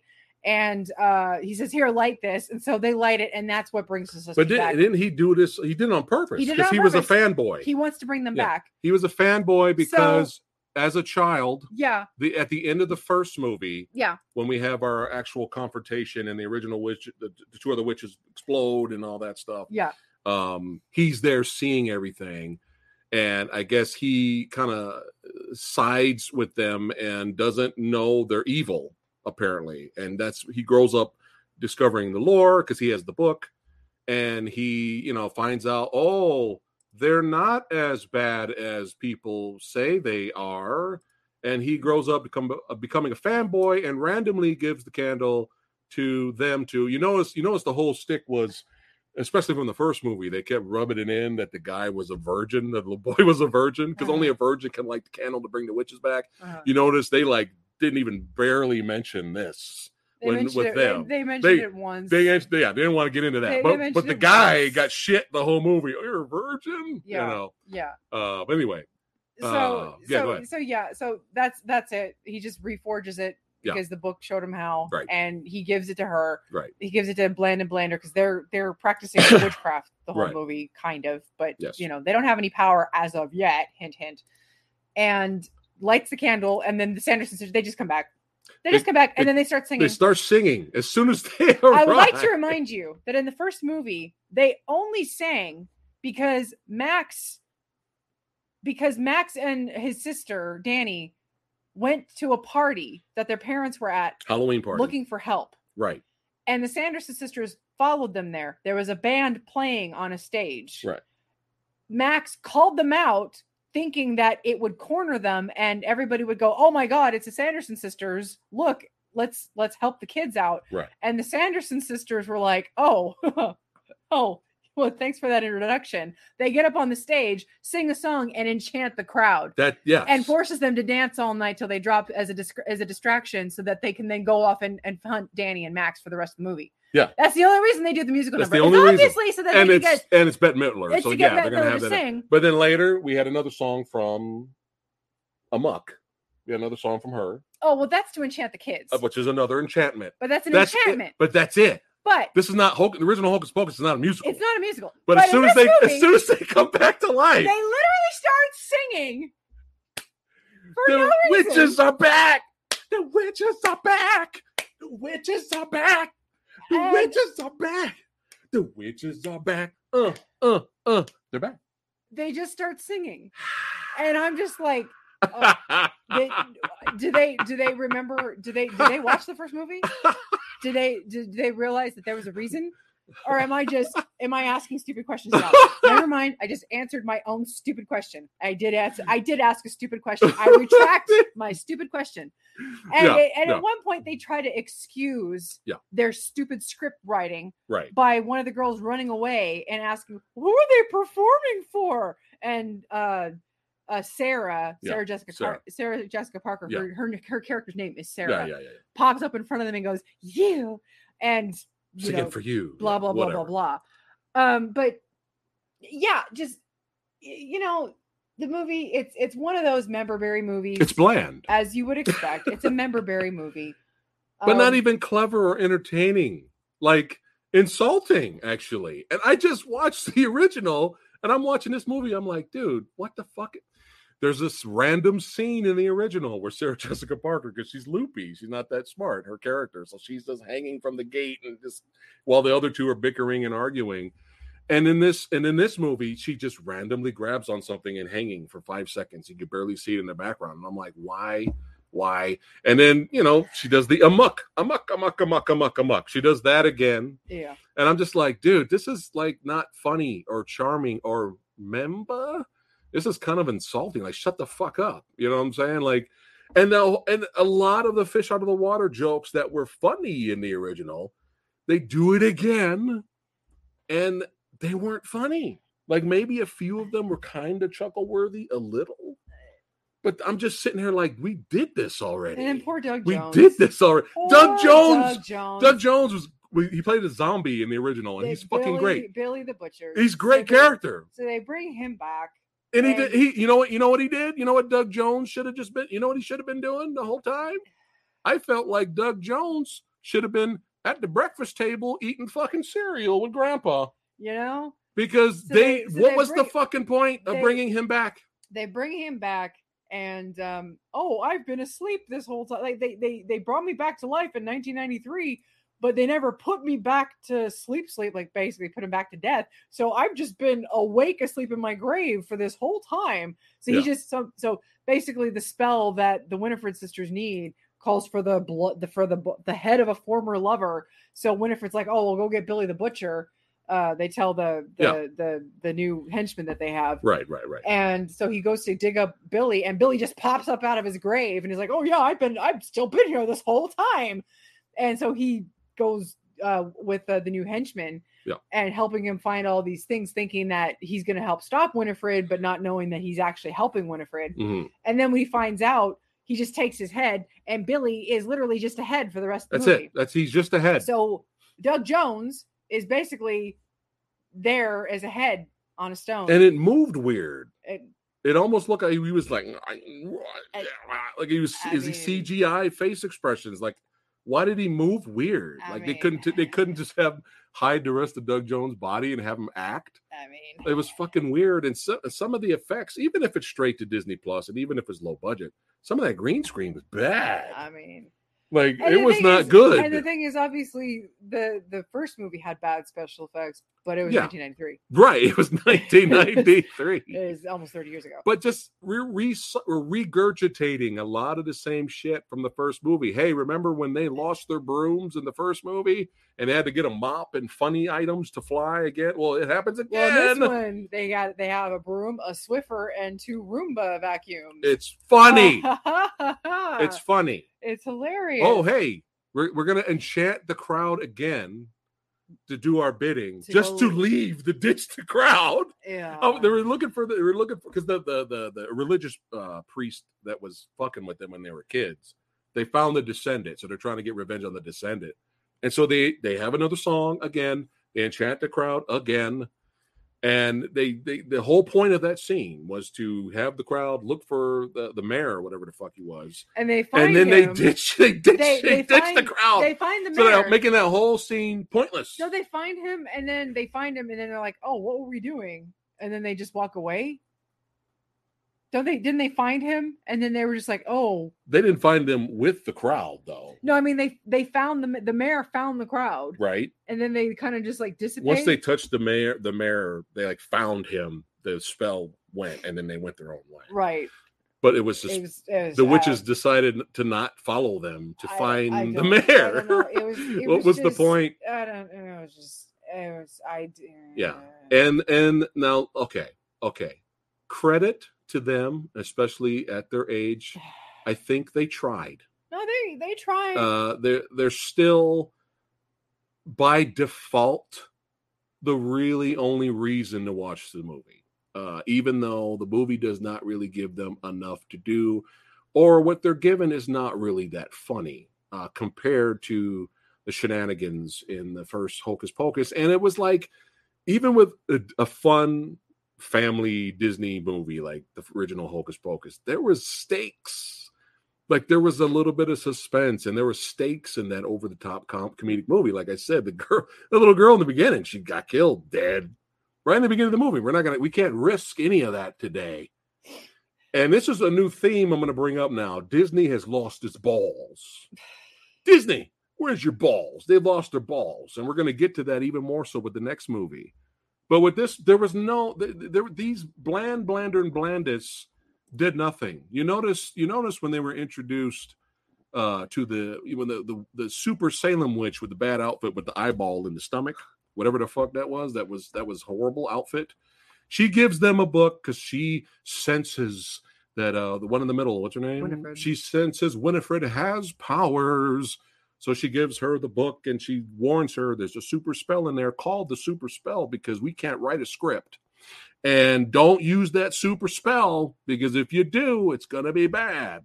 Wah, right? Well, at the end of the movie... And even the book doesn't want to let her... The book won't let you do it either. Right. At the end, I think that was the only kind of chuckle-worthy of that scene in the second film was the book kind of fucking with her. But by the end of the movie, Blander in the middle there, she's like the new chosen one who has powers because she's Wiccan. And even though, it's just like everything is just random. Like the witches are attacking her and she just makes a force field because it's just like, are they going to go through any, not them, are they going to go through any struggles or is there going to be any suspense? Again, the original movie killed a child in the beginning.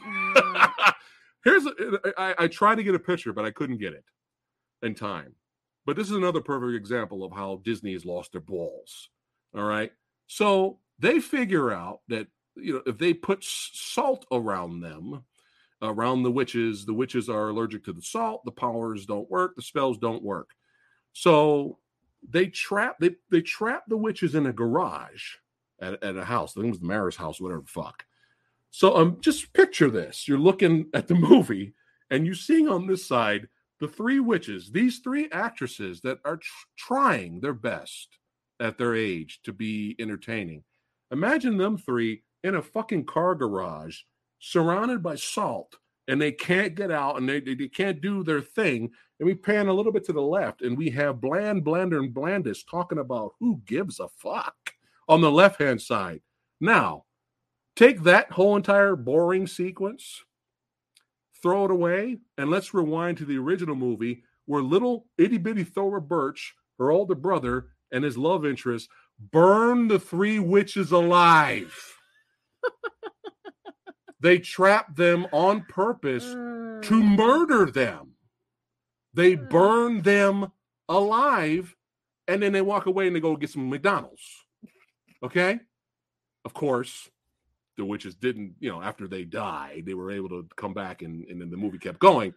But I'm just letting you know, Disney's lost their balls. We're going to continue that with Pinocchio. But just nothing, no suspense, no stakes. Everything's so safe and fucking bland and boring and unfunny. Maybe I think the movie had a few kind of chuckle-worthy moments. But overall, it was a waste of these actresses' time to bring them back. They probably had a great time, and they were probably happy that they finally got a chance to do the sequel. But Doug, just wasting him. And even a waste of this actor here, who I actually like. We like this actor. Waste of him, and we loved him in the horror comedy. This is an extremely underrated horror comedy that you guys need to check out. And believe it or not, this is actually based off a video game. So technically, this is an awesome video game film. Werewolves Within. Just watch this movie. Fuck Hocus Pocus 2. It's sad. This is not as bad as Munsters Revenge. And believe it or not, this is actually not as bad as the Munsters. Yeah. But Disney, they're not going to listen to us as many times as we say it. But this needs to stop. Kind of going off of what you said earlier, where we're taking these. We like these characters because not them, not Blander and Blandis. We like these characters because they're fucking evil, because they're fun. Yeah. That's the fucking point. So what do you do in modern age? What do you do in the modern age? Once again, You take 3 established characters that reveled in their villainry and it was fun to watch them. That's the point. And so what do you have to do in the modern era? You have to make them empathetic. Yes. You have to make them sympathetic. You take them and, what's their motivation? What's the motivation now? Oh, well, Winifred was just trying to protect her sisters the whole time. What did she spend the whole movie doing in the first movie? Beating the shit out of her sisters because they irritated the fuck out of her. And no, sucking children's souls. No, it turns out be younger. No, it turns out she just loved her sisters a lot. That's her motivation the whole time. Yeah. And so, what happens in this movie? Well, she finally gets what she wants in the super duper powerful spell. She gets to have the ultimate power. Right. Well, the power is meant to be shared with the coven. And so she for a second, all 3 witches finally get powers, but the cost is that the other 2 witches turn to dust and she loses her sisters. And that makes Winifred sad. Yeah. So Winifred loses her sisters and she starts to cry. It's like you gain the power, but you lose something. And she goes, I didn't want this. I didn't want to lose my sisters. I love my sisters. I love my sisters the whole time.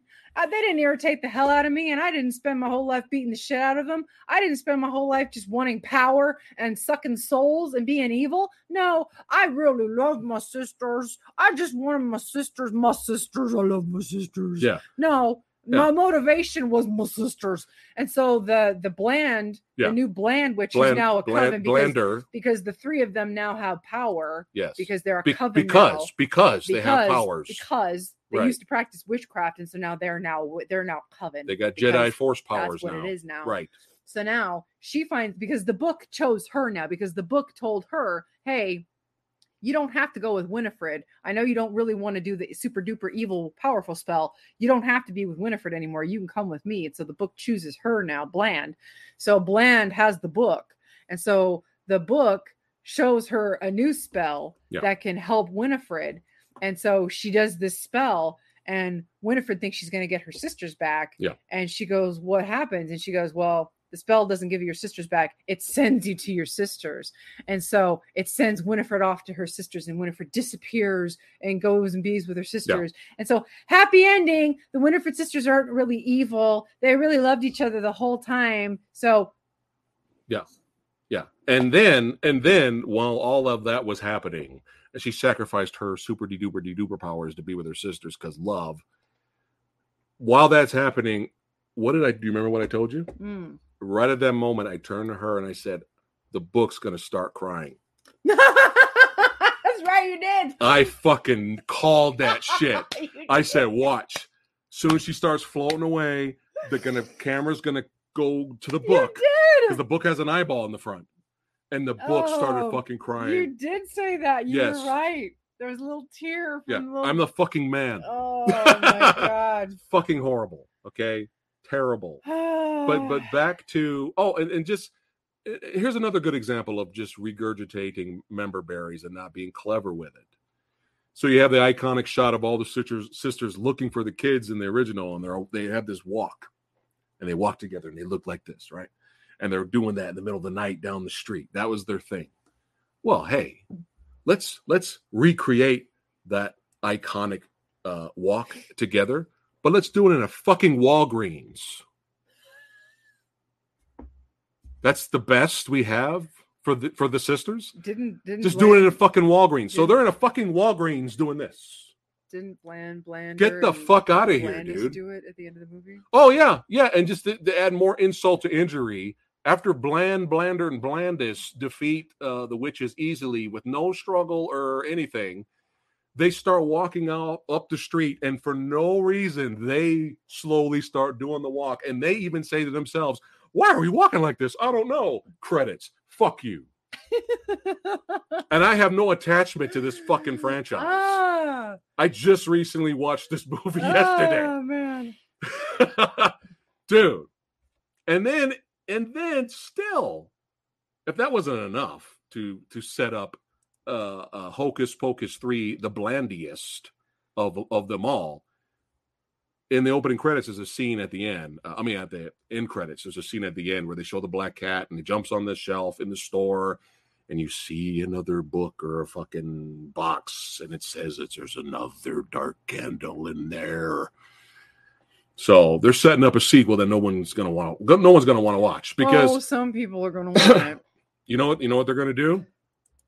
This is gonna fail. If they do a Hocus Pocus 3 without the actresses that carried the franchise as best as they could, and they go with these 3, it's dead on arrival. So you know what they're gonna do? Oh, Jesus. Whole entire movie with these 3.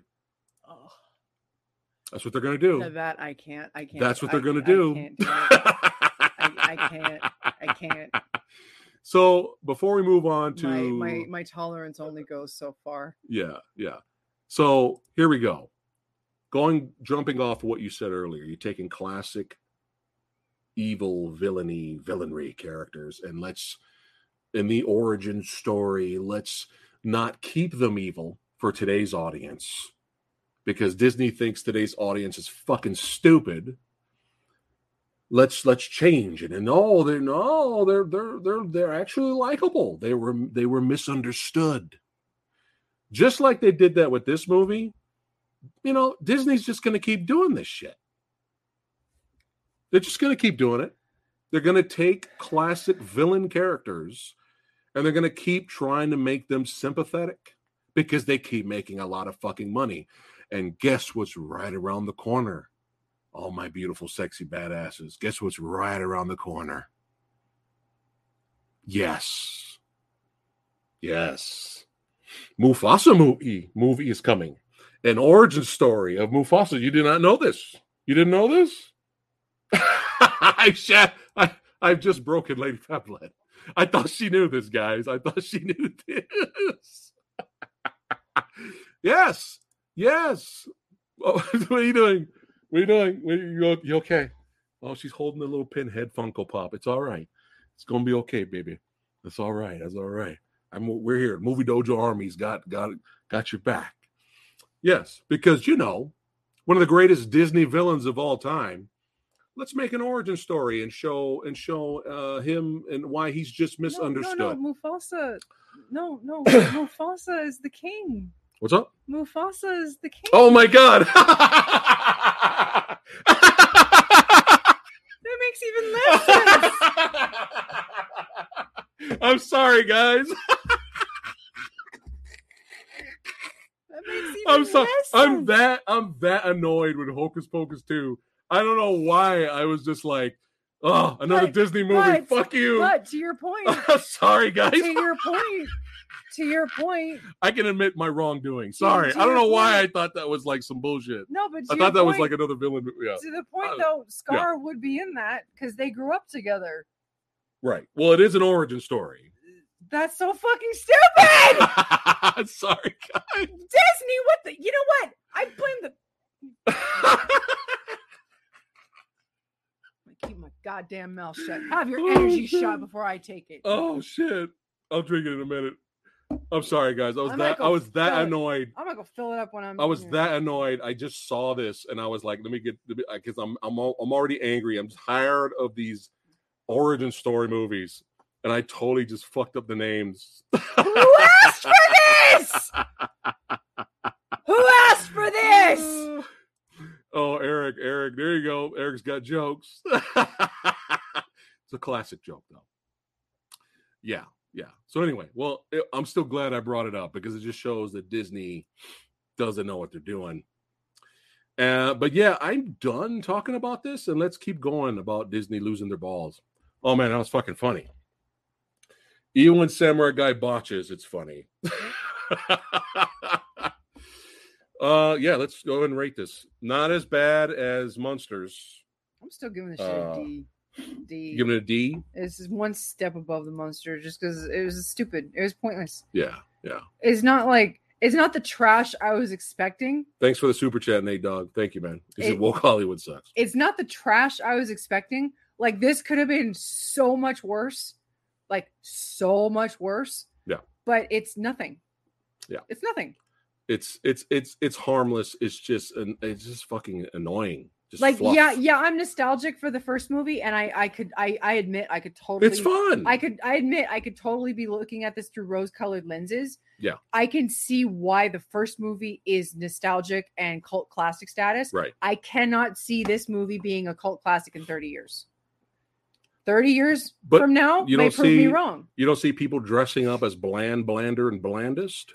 I'm saying 30 years may prove me wrong, and people could be popping in this movie. Yeah. Oh, well, now I'm really glad that I brought up Mufasa and totally mixed up the names, because Disney claimed that it will be like Godfather 2.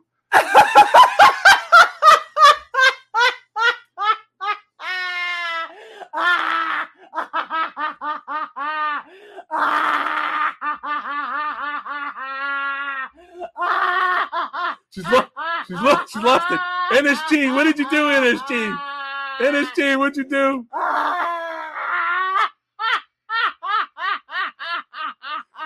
My botching Mufasa is all worth it now. It's all worth it now. Disney, you fucking wish. You know I gotta play it. I gotta play it. All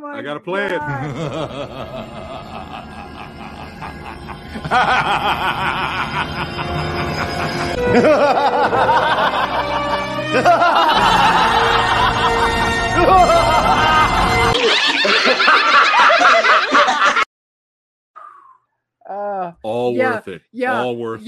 Yeah. And Obi-Wan was like Logan. Yes. Yeah. Obi-Wan was like yeah, it's exactly like that. Yeah, absolutely. Oh God. Are they getting De Niro for this? Oh fucking hell. Yeah, all worth it. All worth it. Thank you, NSG. Thank you for sharing that. But yeah, you know what? You're giving it what are you giving this a D? You're giving this a D? Yes. I'm giving this a D minus. D minus. Oh no. And you know why? Fucking hell. You know why? The fandom deserves better. The fandom that has supported this, the fandom that's made this a cult classic, deserves a better movie. And yeah, D minus for me. Woo! Oh man, we got some good stuff tonight, man. We are getting into it here. But yeah, we're done with Hocus Pocus. We're done. I think there was something else that I wanted to say. I'm trying to remember, but I can't remember right now.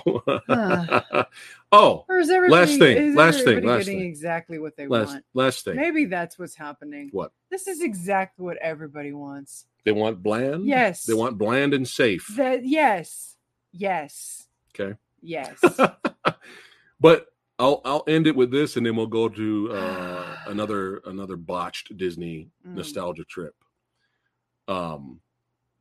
I could see people enjoying Hocus Pocus 2. Obviously, we've seen some of the scores are very high, and I'm glad they enjoyed it. But this seems to be a trend recently, and I'm kind of tired of seeing it, but that's just me. My opinion doesn't matter. But I think all of you guys out there, I think all of you badasses, I think you guys deserve better. And I think this new trend of, hey, it wasn't that bad, being praised upon like the 5 out of 5 stars. Hey, that was okay. It was all right. It wasn't that bad. 5 out of 5 stars. That trend, pray. That trend needs to stop. Just because something is fine and it's not as bad as you thought it was going to be, doesn't mean that particular project deserves to be up there with the fucking movie gods. Okay. Ooh, Eric. Because Eric. What? I like that. Because if we're going with that route, then give me a good example. Give me another one besides Prey. Give me something else. Oh God. That means Terminator Salvation is a 5-star movie. Terminator Salvation. If that came out today, 5 stars. Yeah. A+. No. Terminator Salvation comes out today, better than the original.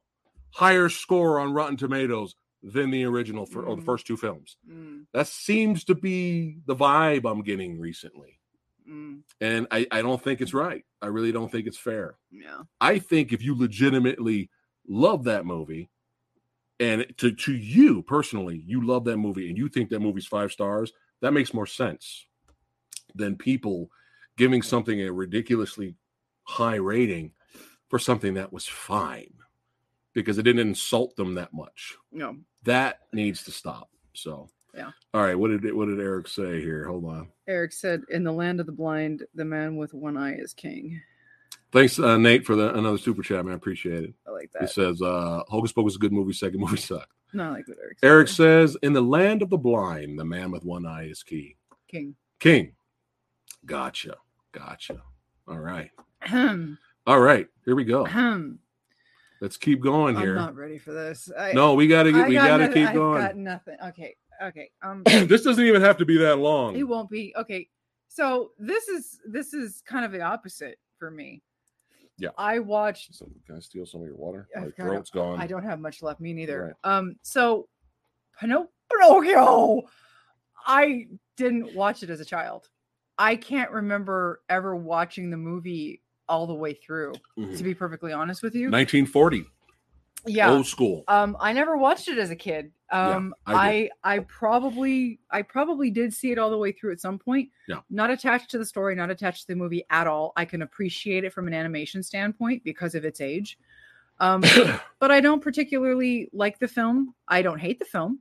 Yeah. Listen to what I just said, because some people take my words and they don't listen to what I say. When I say a movie is deeply flawed, but I enjoy it for what it is. That's called honesty. This is what they hear.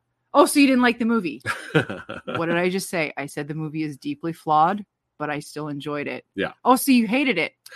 Motherfucker. Listen to what I just said. Okay. Yeah. I didn't love the film, but I didn't hate it. But I can appreciate it. Right. Did you hear me? Right. I appreciate it. Right. But I don't have any attachment to it. Mm-hmm.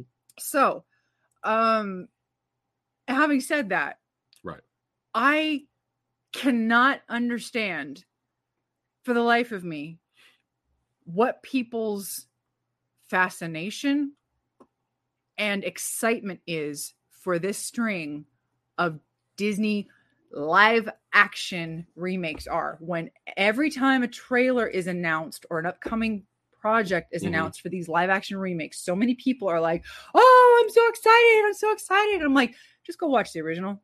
Right. It's just go watch the original. They're shorter. They're more interesting to look at visually. They're vastly more entertaining. Yep. You know, most of the time from what I've seen, you know, even though I don't care for Sleeping Beauty. I don't care for Cinderella. Most of the classics I've never really seen. I don't really, subscribe to as a child. But you're a fan of Beauty and the Beast. Yes. Yeah. But like Lion King, you know, Mulan, Tarzan, all the old. You like Mulan? Mulan? Yeah, I didn't know you like Mulan. Oh, I'm thinking of Pocahontas. No, I didn't. I'm sorry. I think I've seen Pocahontas, but I didn't really. Yeah, Mulan's fun. Yeah, I like Mulan. The animated movie. Yes. It's fun.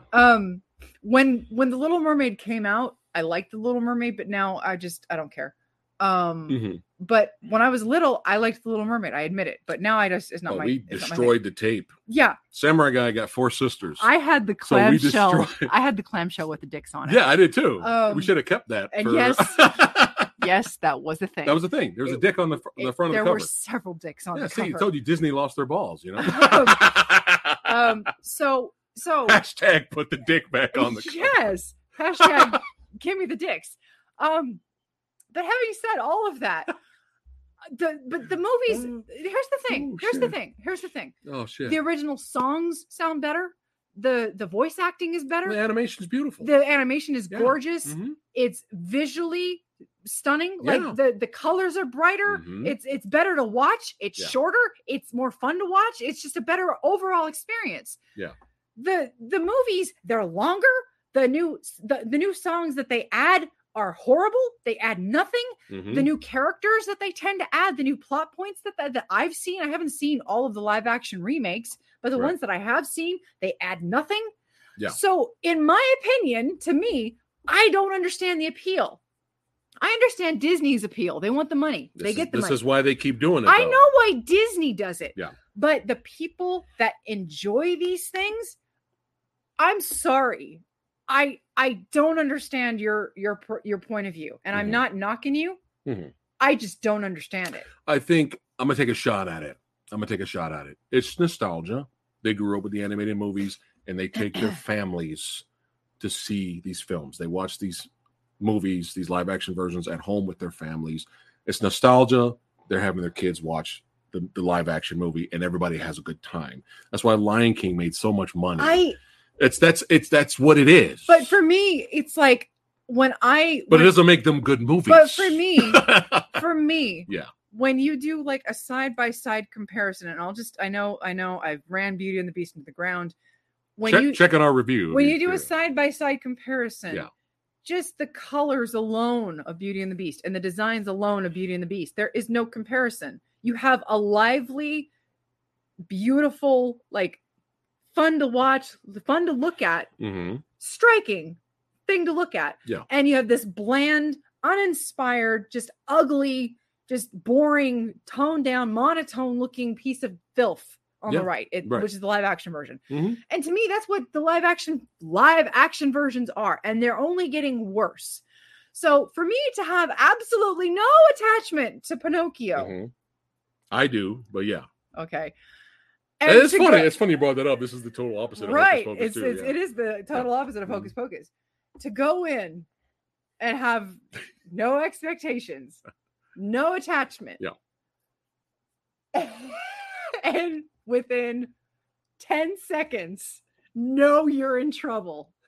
It's an amazing thing. It's an amazing feeling. It's fascinating. And I think we both knew we were in trouble within the same amount of time. Right. When as soon as Jiminy Cricket opens his goddamn mouth, like as soon as the Disney thing, like the Disney thing, because he starts in on it right away. Hello, everybody. Welcome to another live action Disney movie. Welcome to another live action cash grab. And guess what? We got your money. That's right. You paid for that Disney Plus. The only reason you watch this right now. We got your money. But Jiminy Cricket in the original film, when I watched it as a kid, I just didn't instantly want to step on him. I wanted him to die instantly. Like I was like, oh fuck, we're in trouble. This movie is fascinating to the point where I said to her, I'm like, man, the look of this movie. I've never seen a movie look so expensive and extremely cheap at the exact same goddamn time. That's what this movie is. It looks expensive and cheap at the same time. That's a feat. That's pretty impressive, I might add.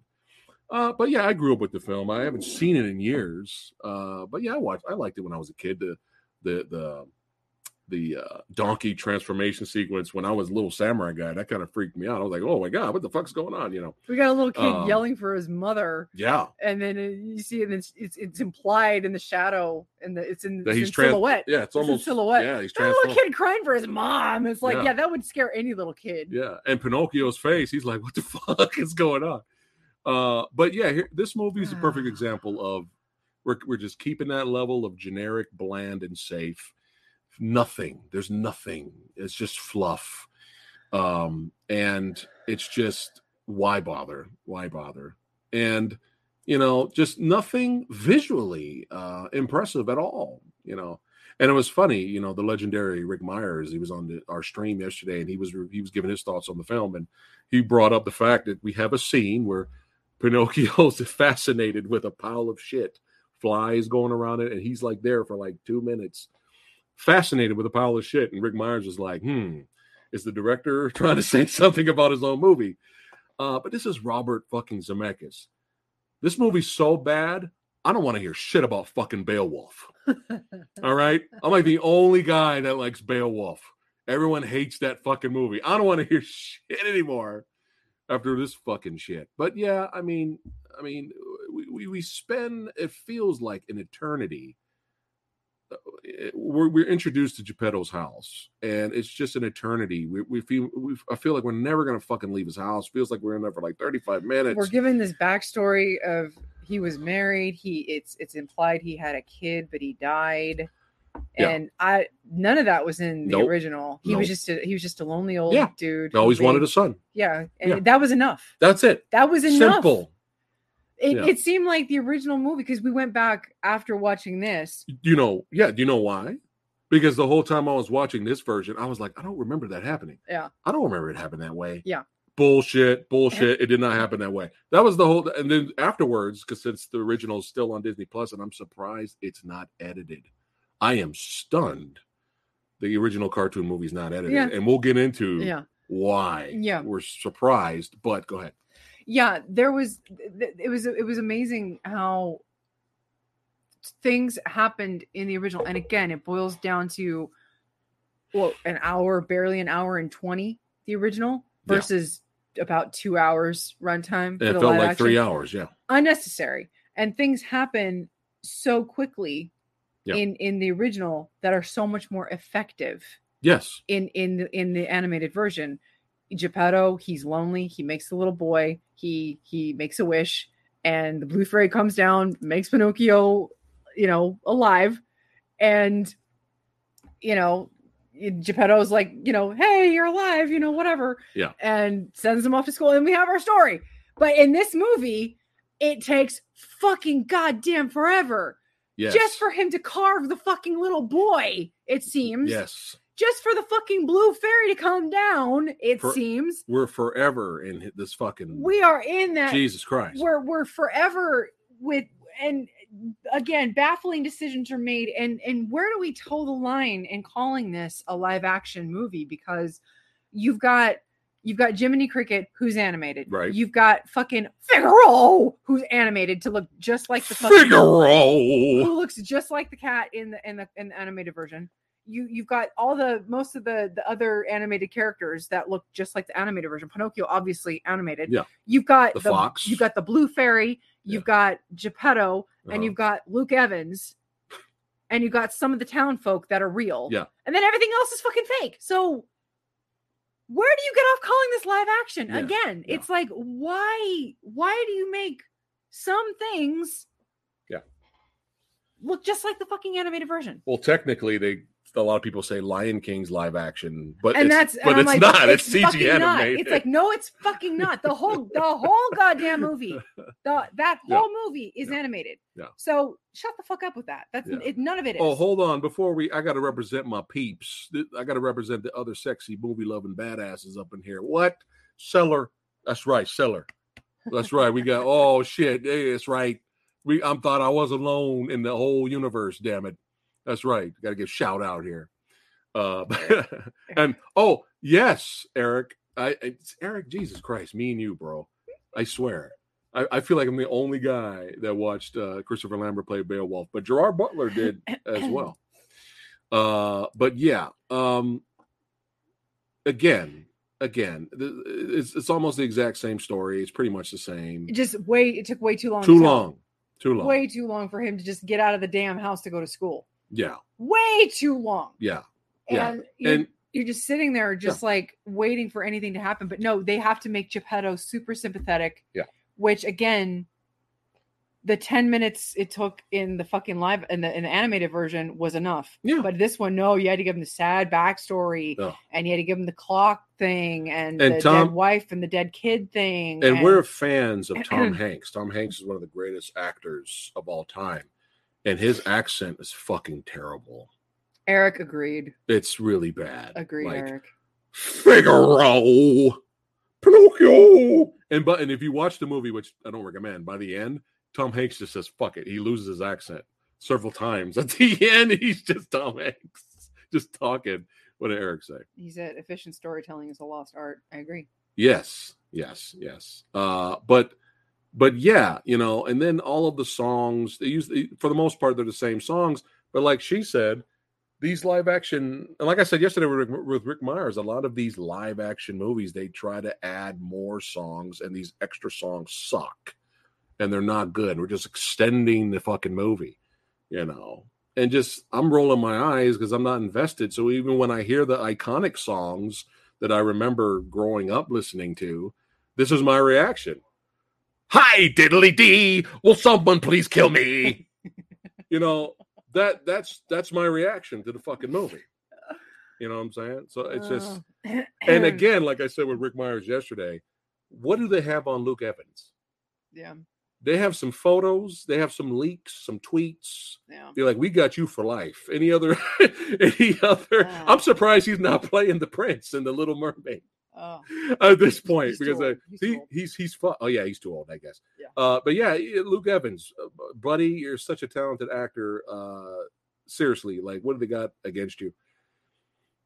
Again, going back to the movie looking expensive and cheap at the same time, it seems like when they finally get to Pleasure Island, it seems like all of the budget of the movie went there because there's a lot of visually big, grand things to look at. And this is where me, fan of the original, I'm like, bullshit. Here we go with Disney losing their fucking balls. And it's sad. It's sad when Disney, of all things, it's just we don't want to offend anyone. And I get it. 1940, it was a different time. I get it. There's a Flintstones cartoon. I mean, Flintstones old, commercial. Black and white commercial back in the day. And he's talking about smoking cigarettes. Winston cigarettes. My doctor said that, pregnant women need to smoke. It relaxes the fetus. Right.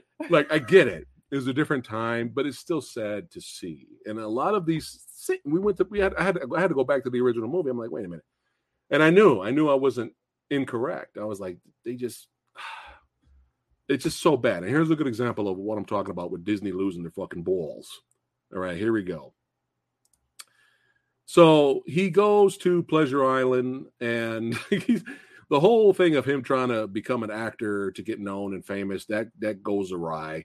He meets up with this one-legged girl, or something's wrong with her fucking leg. Yeah, did you think something was missing from the movie? How about a pointless character that has a bad leg who wants to be a ballerina? So she makes a puppet that is special, and the puppet dances, and she sings a song with a puppet, and the character disappears from the movie just to show up later for one scene. Yeah. And that goes absolutely nowhere. Did you think that would add to the film? Did you want to see that in the original? And she has her own song sequence. Yeah. Did you think that would add to the movie? Because they did. Yeah. That was why. Yeah. So anyway, he gets wrapped up. And he gets sent to Pleasure Island. And at first, everything's just like the original cartoon. It seems like all the kids are having fun. They can eat all the candy they want. They can do whatever they want. There's no bad adults there, right? They can do what they want. And then Luke Evans in disguise is basically changing. He changes them into donkeys and uses them pretty much for slave labor. That was in the original. And it's kind of similar here. But you have a kid turn into a CGI donkey. Nothing's frightening about that. Nothing scary about that. But here's what I'm talking about with Disney losing their balls. As soon as we get to Pleasure Island, I was like, wait, hold on a second. Hold on. So when we went to the original, there is, I mean, you can mention your favorite one. There is, they're basically, all the children are basically handed beer and cigarettes, right? So check this out. So to not scare the shit out of adults, they play it safe. They constantly remind you in this entire sequence that Pinocchio and the kids are drinking root beer. They're drinking root beer. They had to say it like 5 goddamn times. There's a scene where they're on, Pinocchio's like on some kind of roller coaster thing, and there's another kid coming the other way, and he goes, give me that root beer. Kids don't talk that way. You know what kids do? This is what kids do. That's what kids do. But they want to hammer it in. They want the parents to panic. Give me that root beer. It's root beer. Give me a root beer. And I was just like, that sums up Disney right there. Give me that root beer. Scared, just scared to, they don't want to offend anyone. They don't want to imply anything. They don't want to apply anyone. No drugs. There was no cigarettes. No cigarettes. No implied drug or alcohol use, which is what you don't want your children to do. Yes. You don't want your children to be drug users. That was the point of Pinocchio. Was you drink and you smoke, you're going to become a jackass. That's the whole point. That's the point. But no, No. Give me that root beer. And in this version. Give me that root beer. In this version. Yes. It's not smoking and drinking that leads you to become a jackass. It's bullying. Bullying. And calling people bad names. You're stupid. Yeah. You're ugly. Okay. This is a scene. Listen to me. There's a section on Pleasure Island. Listen to me. Where kids go up on a mic and they insult other kids. I'm not going to say that bullying is not. I'm not going to say it's not that it's not a serious issue. Okay. Yeah. It's not that bullying is a good thing. Bullying is bad. Yes. Yes. It's obvious that obviously you don't want your kids to be a bully. You don't want your kids to be an asshole or be bullied. Yes. Okay. Yeah. Nobody wants that. Right.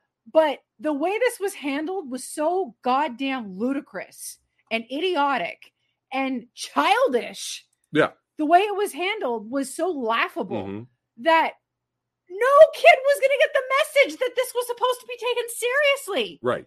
This was not something that you would connect the dots that this is what was turning kids into jackasses. And this is not something that you would be like, I want to avoid child slave labor.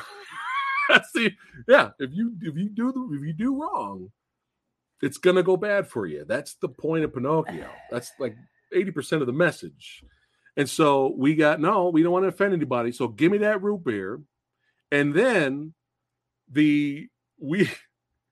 I get it. I kind of understand them taking this scene out, but here's another example of Disney losing their fucking balls. So they came up with we're going to insult other kids. You fat piece of shit. Well, they don't say piece of shit. Yeah. It's Disney. You loser. You pathetic. Right? Guess what happens in the original? It's a fucking Royal Rumble. It's a battle royal. It is a tent made up just for fighting. I'm not making this up. So you have the one kid who thinks he's the shit, right? And then Pinocchio's just kind of following him. He doesn't really know what he's doing. He's trying to be cool kid. He's trying to be cool like the other kids. They walk into a tent and you see like hundreds of silhouettes in there. Everybody fighting with bats and shit. And the kid that walks in there, he's like, yeah, come on, Pinocchio. Let's go rough some guys up. Let's go rough them up. That happened in the original cartoon movie. But no, you stupid, you fat, stupid kid. Disney lost their balls. Now, I'm going to show, I got some GIFs of the original one. So we go from, here we go.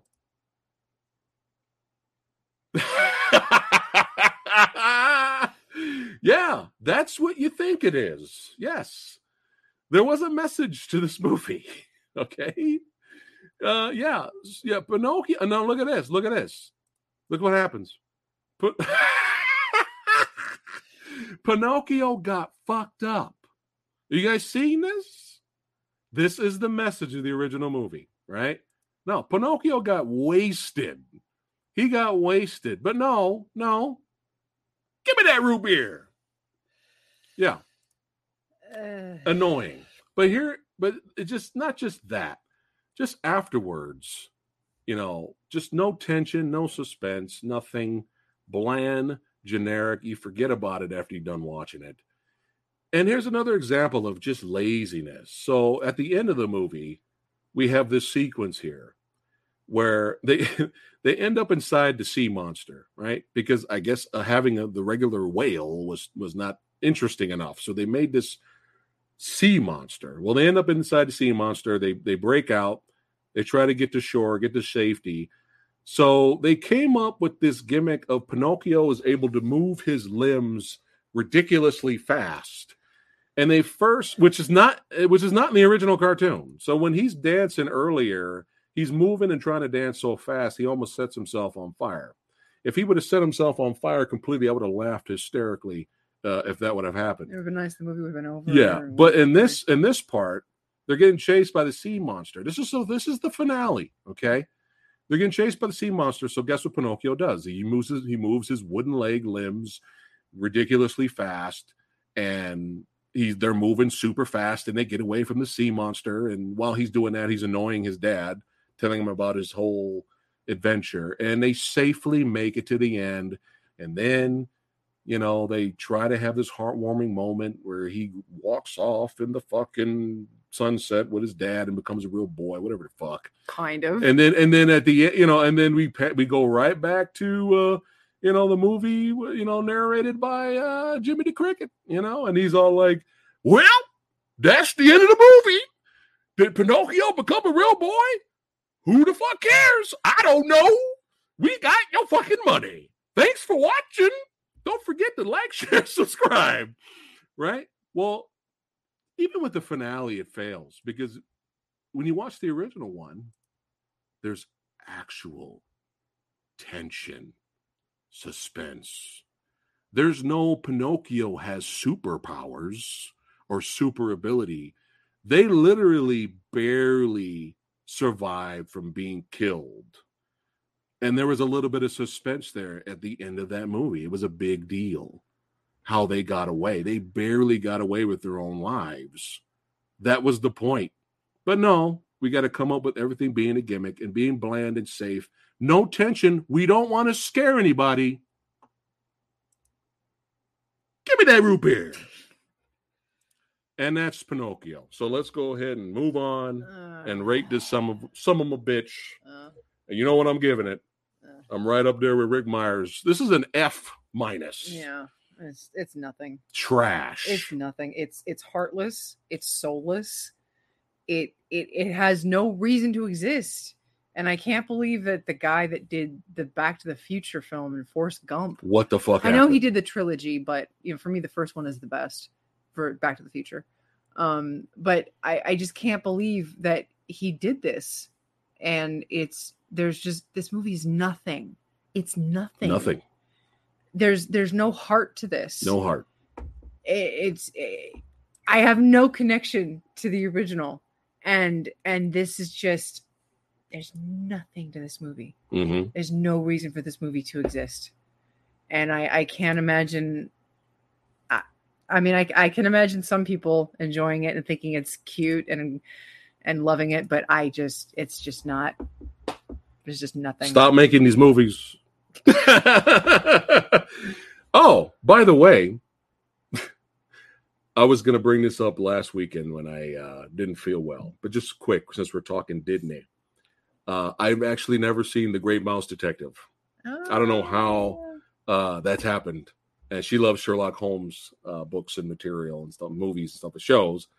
So she showed me The Great Mouse Detective. Did we watch that after Pinocchio? I think so. Yes, we wanted to watch. Palate cleanser. It was a palate cleanser.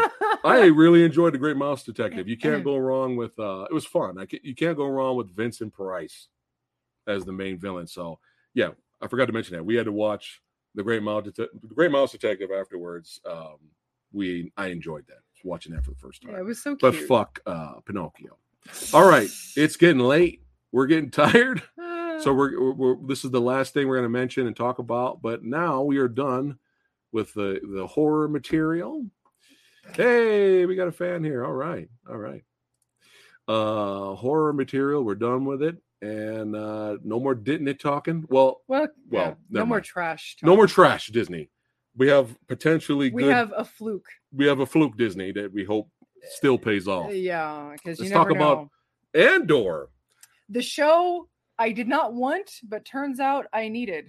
Yes. Yes. So okay. Rogue One is my favorite of the recent Star Wars films. And when I say recent, I mean Disney era. Post original trilogy.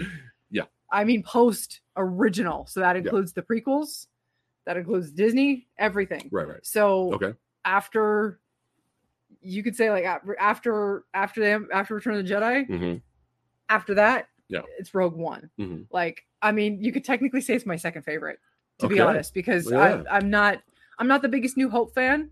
Empire Strikes Back is my favorite. Right. Return of the Jedi, I love some of that movie, but some of it, I'm not a fan of. Right. Tonally, it battles itself towards that third half. Right. Between Ewoks, and then you got the great stuff with the Emperor and Vader and Luke. That's the gold. Return of the Jedi gold right there. Yes. The three. But it battles between, you have to keep going back to Endor and Ewoks and all that shit.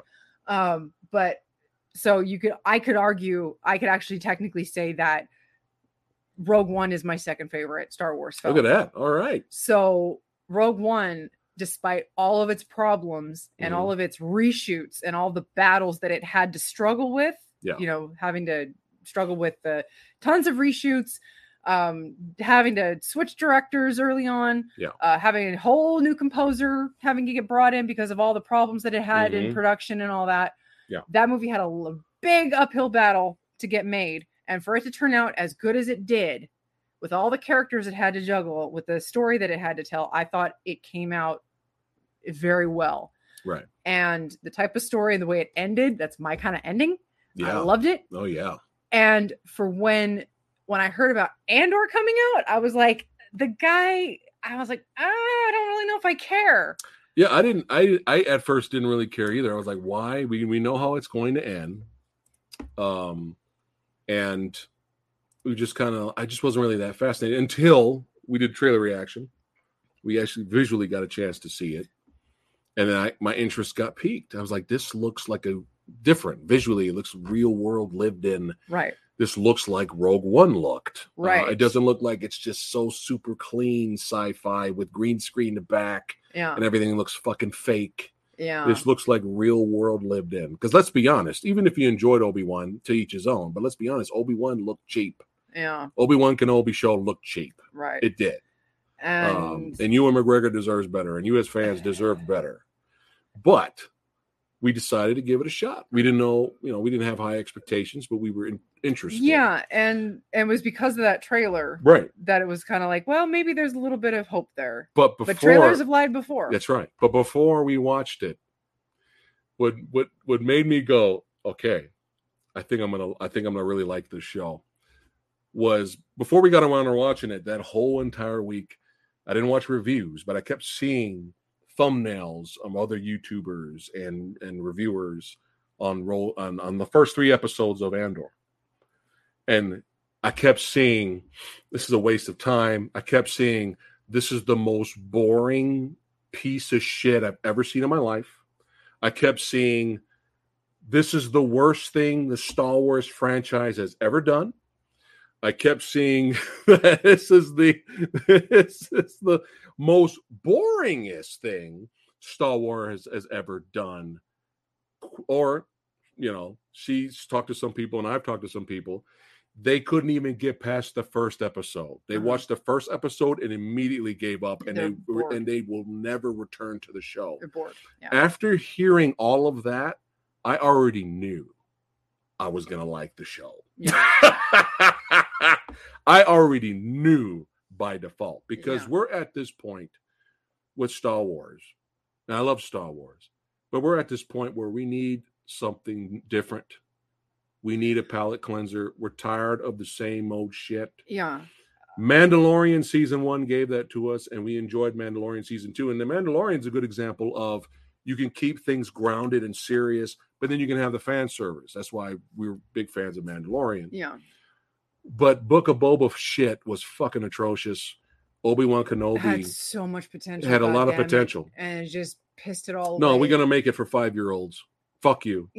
And that's the problem that I'm having with Star Wars, with the Disney Star Wars right now, is that, and you can disagree with me. That's perfectly fine. Yeah. I am ready for Star Wars to pull away from Skywalker, and Vader. I've been saying this forever. And even though this is in between all of that, and this still takes place within that time frame, right?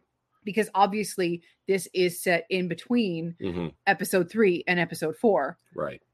It's still in between, right? Luke Skywalker's out there, but he's a little kid. You know what I'm saying? Right. And obviously Rogue One, you see Darth Vader. There's a little bit of Vader in there, and you see Tarkin, and you see bad CGI Tarkin, bad CGI Leia, and all that, but they're not the central focus of it. And that's the thing with Andor as of right now. We're away from that. Yeah. And what Andor is focusing on right now is the Empire. Right. We're seeing a side of the Empire right now that we've never really been able to see before. We've always been told that the Empire is evil, and that's fine. Right. But we've never been shown why, the inner workings of it. And that might not be interesting to some people, and that's fine. Yeah. But I'm loving how arrogant we're actually seeing them right now. Yeah. We're seeing them ignore the signs. We're seeing them walk around like they own the place. Yeah. We're seeing them just waltz around, not even like in a hurry after somebody when they should be chasing people. They're just walking around like, oh no, we'll catch them. No big deal. You know, we're seeing them being warned of a possible rebel alliance forming, and they're just like, no, I don't want to hear it because we're the Empire and fuck you. Right. I'm enjoying where we're going with this. And from my understanding, we're going to be 12 episodes in the first season, 12 episodes of the second season. None of this 6-episode bullshit. And what this show is allowing us to do right now is build. Yes. And world building. The first 3 episodes. Getting to know the characters, spending time with them. The first 3 episodes, what they did when they released them together, and I can understand why people weren't on board with that first episode, is because the first episode was a trilogy in a story. Right. It was absolutely tied together. It was kind of an hour-and-a-half movie, if you will. Right. It was connected. The first 3 episodes. The first 3 episodes of Andor were connected. You couldn't really watch it without going on to the next one, going on to the next one. So I could see why they released them all at the same time. It was setting up Andor. It was setting up all these characters around him. It wasn't just him. Yeah. And it was setting up this one place where he was at. And it was setting up, it was going back and forth. It was kind of doing what Boba Fett was trying to do in his first couple of episodes, but failed miserably because it was shot horribly. It was irritating. It was stupid. I didn't care about the fucking Tusken Raiders and all their fucking bullshit that they were doing. Yeah. And it did successfully what Boba Fett did not. And it showed the back and forth when he was a kid. And oh my God, this movie does not spoon feed you. The show does not spoon feed you anything. You have a flashback with him as he's a kid, and they're speaking another language, and they don't subtitle no subtitles. I was blown away because they trust you as an audience because they keep it. They don't so treat simple. you like a fucking idiot. They treat you with respect. This audience is smart enough to stay with us, and then we're going to reward them. They basically so far that's what we're getting. They're basically keeping it to the point where like you should be able to understand this, and I'm like, thank you. Yes, it's like so refreshing, and the seeds that they're planting right now are so intriguing to me, and I feel like it's so refreshing because I'm so used to shit like Boba Fett and even the shit that went down in Obi-Wan. Yeah, and the shit that happened in you're used to little baby Leia, Princess Leia. Yeah, running away from the villains that can't catch her, and the villains running into trees. Yeah, that's what you're used to. And the shit that happened in most of the trilogy, I am so accustomed to. The Disney trilogy, yeah. I am so accustomed to, and even the George Lucas trilogy and some of it. Right. I am so used to the horrible tonal inconsistencies where you're trying to tell a serious story, but then you have to keep the attention of the kids. So you're trying to tell a serious story, but then, jangle those keys, jingle the keys in front of the kids so that they can, so that they can keep up, so that you can get their attention. And so, that distracts me. And it's like, kids are going to like this show. I'm trying to pay attention to the serious story, but we've got all this Jar Jar Binks shit over here, and we've got all this stupid shit going on over here. Right. And it's so refreshing to not be talked down to. Yes. And it's so refreshing to see things actually get set up story-wise, character-wise, things that are actually like important that you can see being building blocks being set up that you can actually see that are probably going to get paid off in the future. Right. And not have irritating, unfunny jokes being slapped in the face with every 5 to 10 minutes. You're not getting any of that. And I'm just like, oh my God, we're actually getting dialogue. Yeah. We're actually getting dialogue and people talking to each other and meaningful dialogue that's actually going somewhere. Yeah. I can see why some people don't like the show because it's not traditional Disney Star Wars that we've been getting for the past 10 years at this point. That's fine. We're just we're talking about our opinion, but that's fine. If you didn't like it, that's fine. But, so I'm liking the direction that it's going so far. Yeah. Well, it's from the creators of Rogue One, so that's why we have a shot here. And I'm sorry if this isn't your bag, but you've got Boba Fett and you've got Obi-Wan. Yeah. And, hopefully Mandalorian stays its course because it's kind of a mixture of the two. Right. It's enough of both worlds where it's serious, but it's also got some fun stuff in it. Got some grounded stuff. Yeah. But so far, I hope this Andor, I hope it stays where it's going because I feel like it's been so long since Star Wars has not treated me like a goddamn baby. And it's so refreshing. Mm-hmm. Yeah, it is. And in the first episode,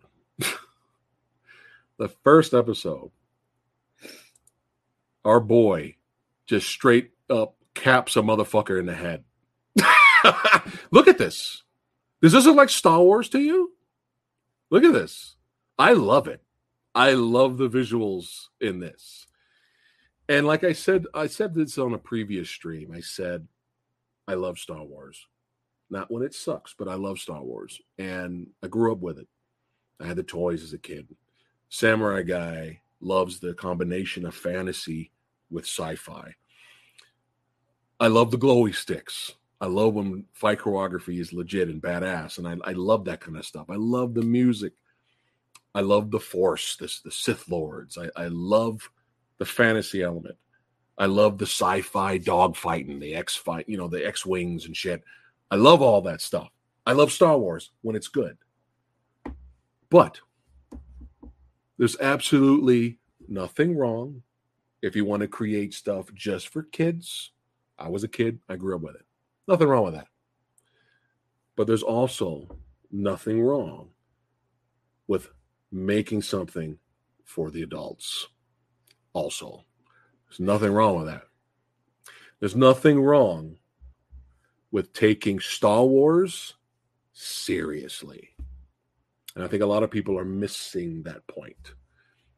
When we were watching the episode and we were introduced to kind of like this police force that were kind of trying to hunt Andor and stuff like that, they knew some shit was going down. There was like a 5-minute to 8-minute dialogue between the guy who was in charge of the police precinct, and his second in command. And this is the first time we're introduced to both of these characters, and they have a long dialogue back and forth. And I turned to her and I was like, oh, Star Wars fans are going to hate this. I immediately were like, oh, they're not going to like this at all. They're not going to like this. But that dialogue between the brand new characters we were introduced to, by the third episode, there's a big action sequence chase that happens. And the second in command officer gets really fucked up in the head, affected by it. There's weight there. If we didn't have that opening dialogue with those two characters, if we weren't introduced to those two characters, if we didn't spend some time with those characters, that action set piece that we got later would have no weight. It would feel like fluff. It would feel like you're watching the fucking Power Rangers that are riding their colored scooters in Book of Boba Fett, and you don't give a shit. There's nothing wrong with taking Star Wars seriously, letting the world build, letting characters develop. There's nothing wrong with that. And hopefully it doesn't disappoint us by the end. But we're 4 episodes in, and right at the beginning, the first episode, he had to make a decision right there. I'm going to kill somebody from the fucking, from the Empire. There's no way I'm getting out of this situation. Murder. Boom. Right in that fucking head. Right in the first episode. And again, I think you mentioned it too. Like when we were introduced to his past and his tribe, and there's no subtitles. I think you said, oh, Star Wars fans are going to hate this. They're going to fucking hate it. But seeing the early beginnings of the rebellion, people getting pushed to the brink, I think could be fascinating. And it's so far, with 4 episodes in, we haven't been disappointed, especially with the visuals. And Skarsgård Prime is what we're calling him, is fucking amazing. This guy's such a good actor. And his character, we're loving his character so far. But once in a while, when it's time and when it's needed, you'll have an action set piece here and there.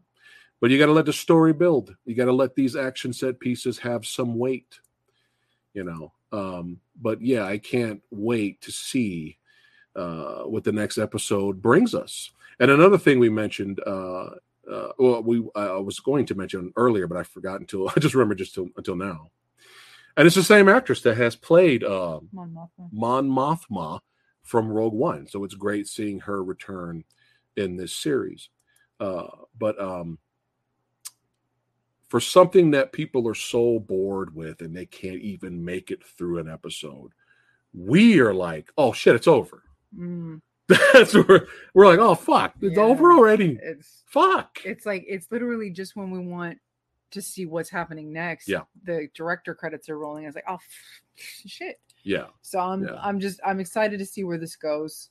It's like I said, it's a breath of fresh air for me, for someone who's so burned out from the Star Wars property, the Disney Star Wars properties. Yeah. Who couldn't stomach Book of Boba Fett. Yeah. Who was so sorely disappointed with Obi-Wan, who wanted to love the show. Who's very trepidatious about Mandalorian only because of the trajectory of Disney Star Wars right now. Even though I've enjoyed Mandalorian so far, right? I'm just we don't want it to run nervous. into the ground. I'm just nervous. Maybe third season. Hopefully, is the last. Yeah, end on a great ending for Mon Mothma. Sorry, I said it wrong. No, he said Mon Mothra. Mothra. Someone saying Mon Mothra. Just remember, OGP. He said he wants to watch it. Just remember, man, it's slow burn. Okay. It's espionage. It's espionage.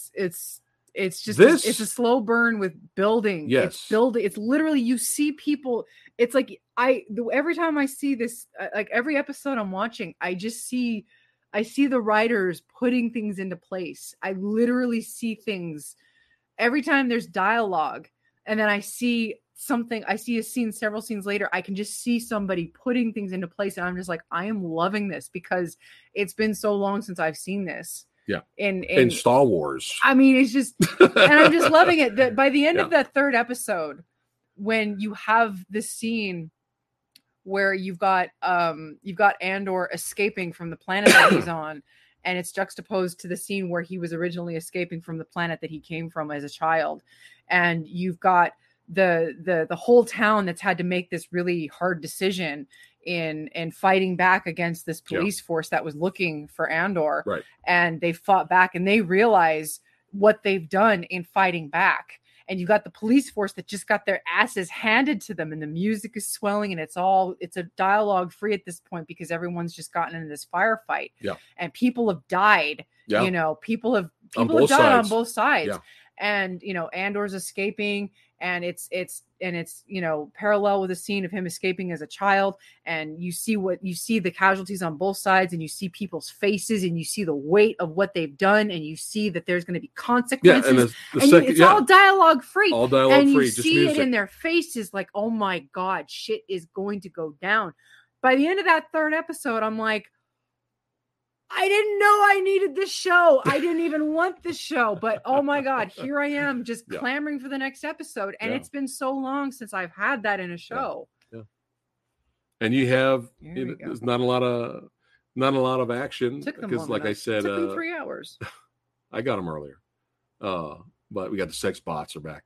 But yeah, like again, that you feel like there's weight to the action scenes, And I love Skarsgård, man. When Andor gets a drop on the second in command police chief, the lieutenant or whatever, right away you hear Skarsgård in the back, shoot him, kill him, like right in the background. He's got him. He's like, just kill him, and he's trying to talk to him and get information from the officer. And then you hear Skarsgård in the back again. If you don't shoot him, I'm going to shoot him. Like I'm loving this. We're getting our balls back a little. We're getting our balls back a little bit.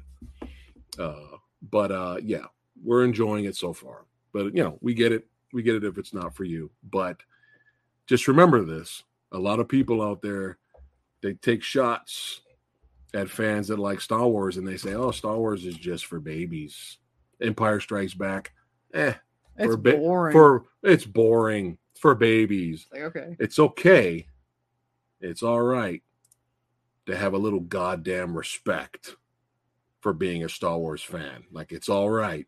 It's okay to take Star Wars seriously once in a while. You can have your fun popcorn stuff. You can have your fantasy. You know, like I said, I'm a fan, but it's okay to have something different once in a while. And I hope it ends well. Well, we know how it really ends, but I hope the show ends well, and we hope Mandalorian season 3 is good. But yeah, I would love to 4 see, episodes in. We are in this show. I would love to see a little bit more of a tie-in with Rogue One by the end of the series somehow. Yeah, I wonder how they're going to do that. I would love to see if they could deviate a little bit and maybe not from Andor's perspective, but maybe show some of the characters that do appear in Rogue One. Maybe show their perspective somehow. Without showing Andor. Get a little introduction to them. Without showing Andor's perspective, of course, because they don't meet until the movie. That would be nice. Yeah, because I love Rogue One. I always said Rogue One would have benefited so greatly if it had been a series. Yes, it would have been a better just because series, of the amount of characters that were in it. But for what it could do. Right. Well, we'll end it here with OGP's comment. He goes, he loves Better Call Saul seasons 1 and 2. They are slow. And he's cool with that as long as the story is solid. He doesn't need action. And if you went OGP to the Disney executives and said something like that for Star Wars, they'll be like, "All right, thanks for coming, sir. We appreciate your time. No action. We can't sell toys. We can't sell glowy sticks." But yeah, I'm surprised. That's what I'm saying. I'm surprised Andor's even a thing, and they let the people who did Rogue One have control. So far, with just 4 episodes in, we haven't been disappointed. So, and if it turns to shit, we're going to be the first ones to let you guys know. But yeah, we'll end the comment with that. You guys fucking rock. We almost made it to 3 hours tonight. But yeah, you guys are awesome. Thank you so much for hanging out with us. You're all fucking badasses. I'm losing my voice now because of fucking Pinocchio. I'm still reeling from Mufasa. From the Mufasa botch? Godfather 2. Oh, I know. That kills me. Disney, I fucking dare you. What? I fucking dare you to make Mufasa like Godfather Part 2. Yeah. No, they lost their balls. Andor's a fluke. Hopefully Werewolf by Night delivers. That might be the next fluke. Werewolf by Night might be the next Disney fluke. Yeah. Disney Marvel fluke. I know. It might be. For sure. And we're here. We're going to check that out and review that for you guys. Wait, really quick though, before we go, we got this in the mail. Oh. I didn't get I just, opened the top. Yeah. But I didn't open it yet because I was just like, with stuff that's weird, I don't recognize it. I want to show it to you. I don't want to just open it up by myself. Oh, yeah, great, thanks. Right, but there's something in here. Let's see, what is this? Yeah, leave all the crazy shit for me. I appreciate that.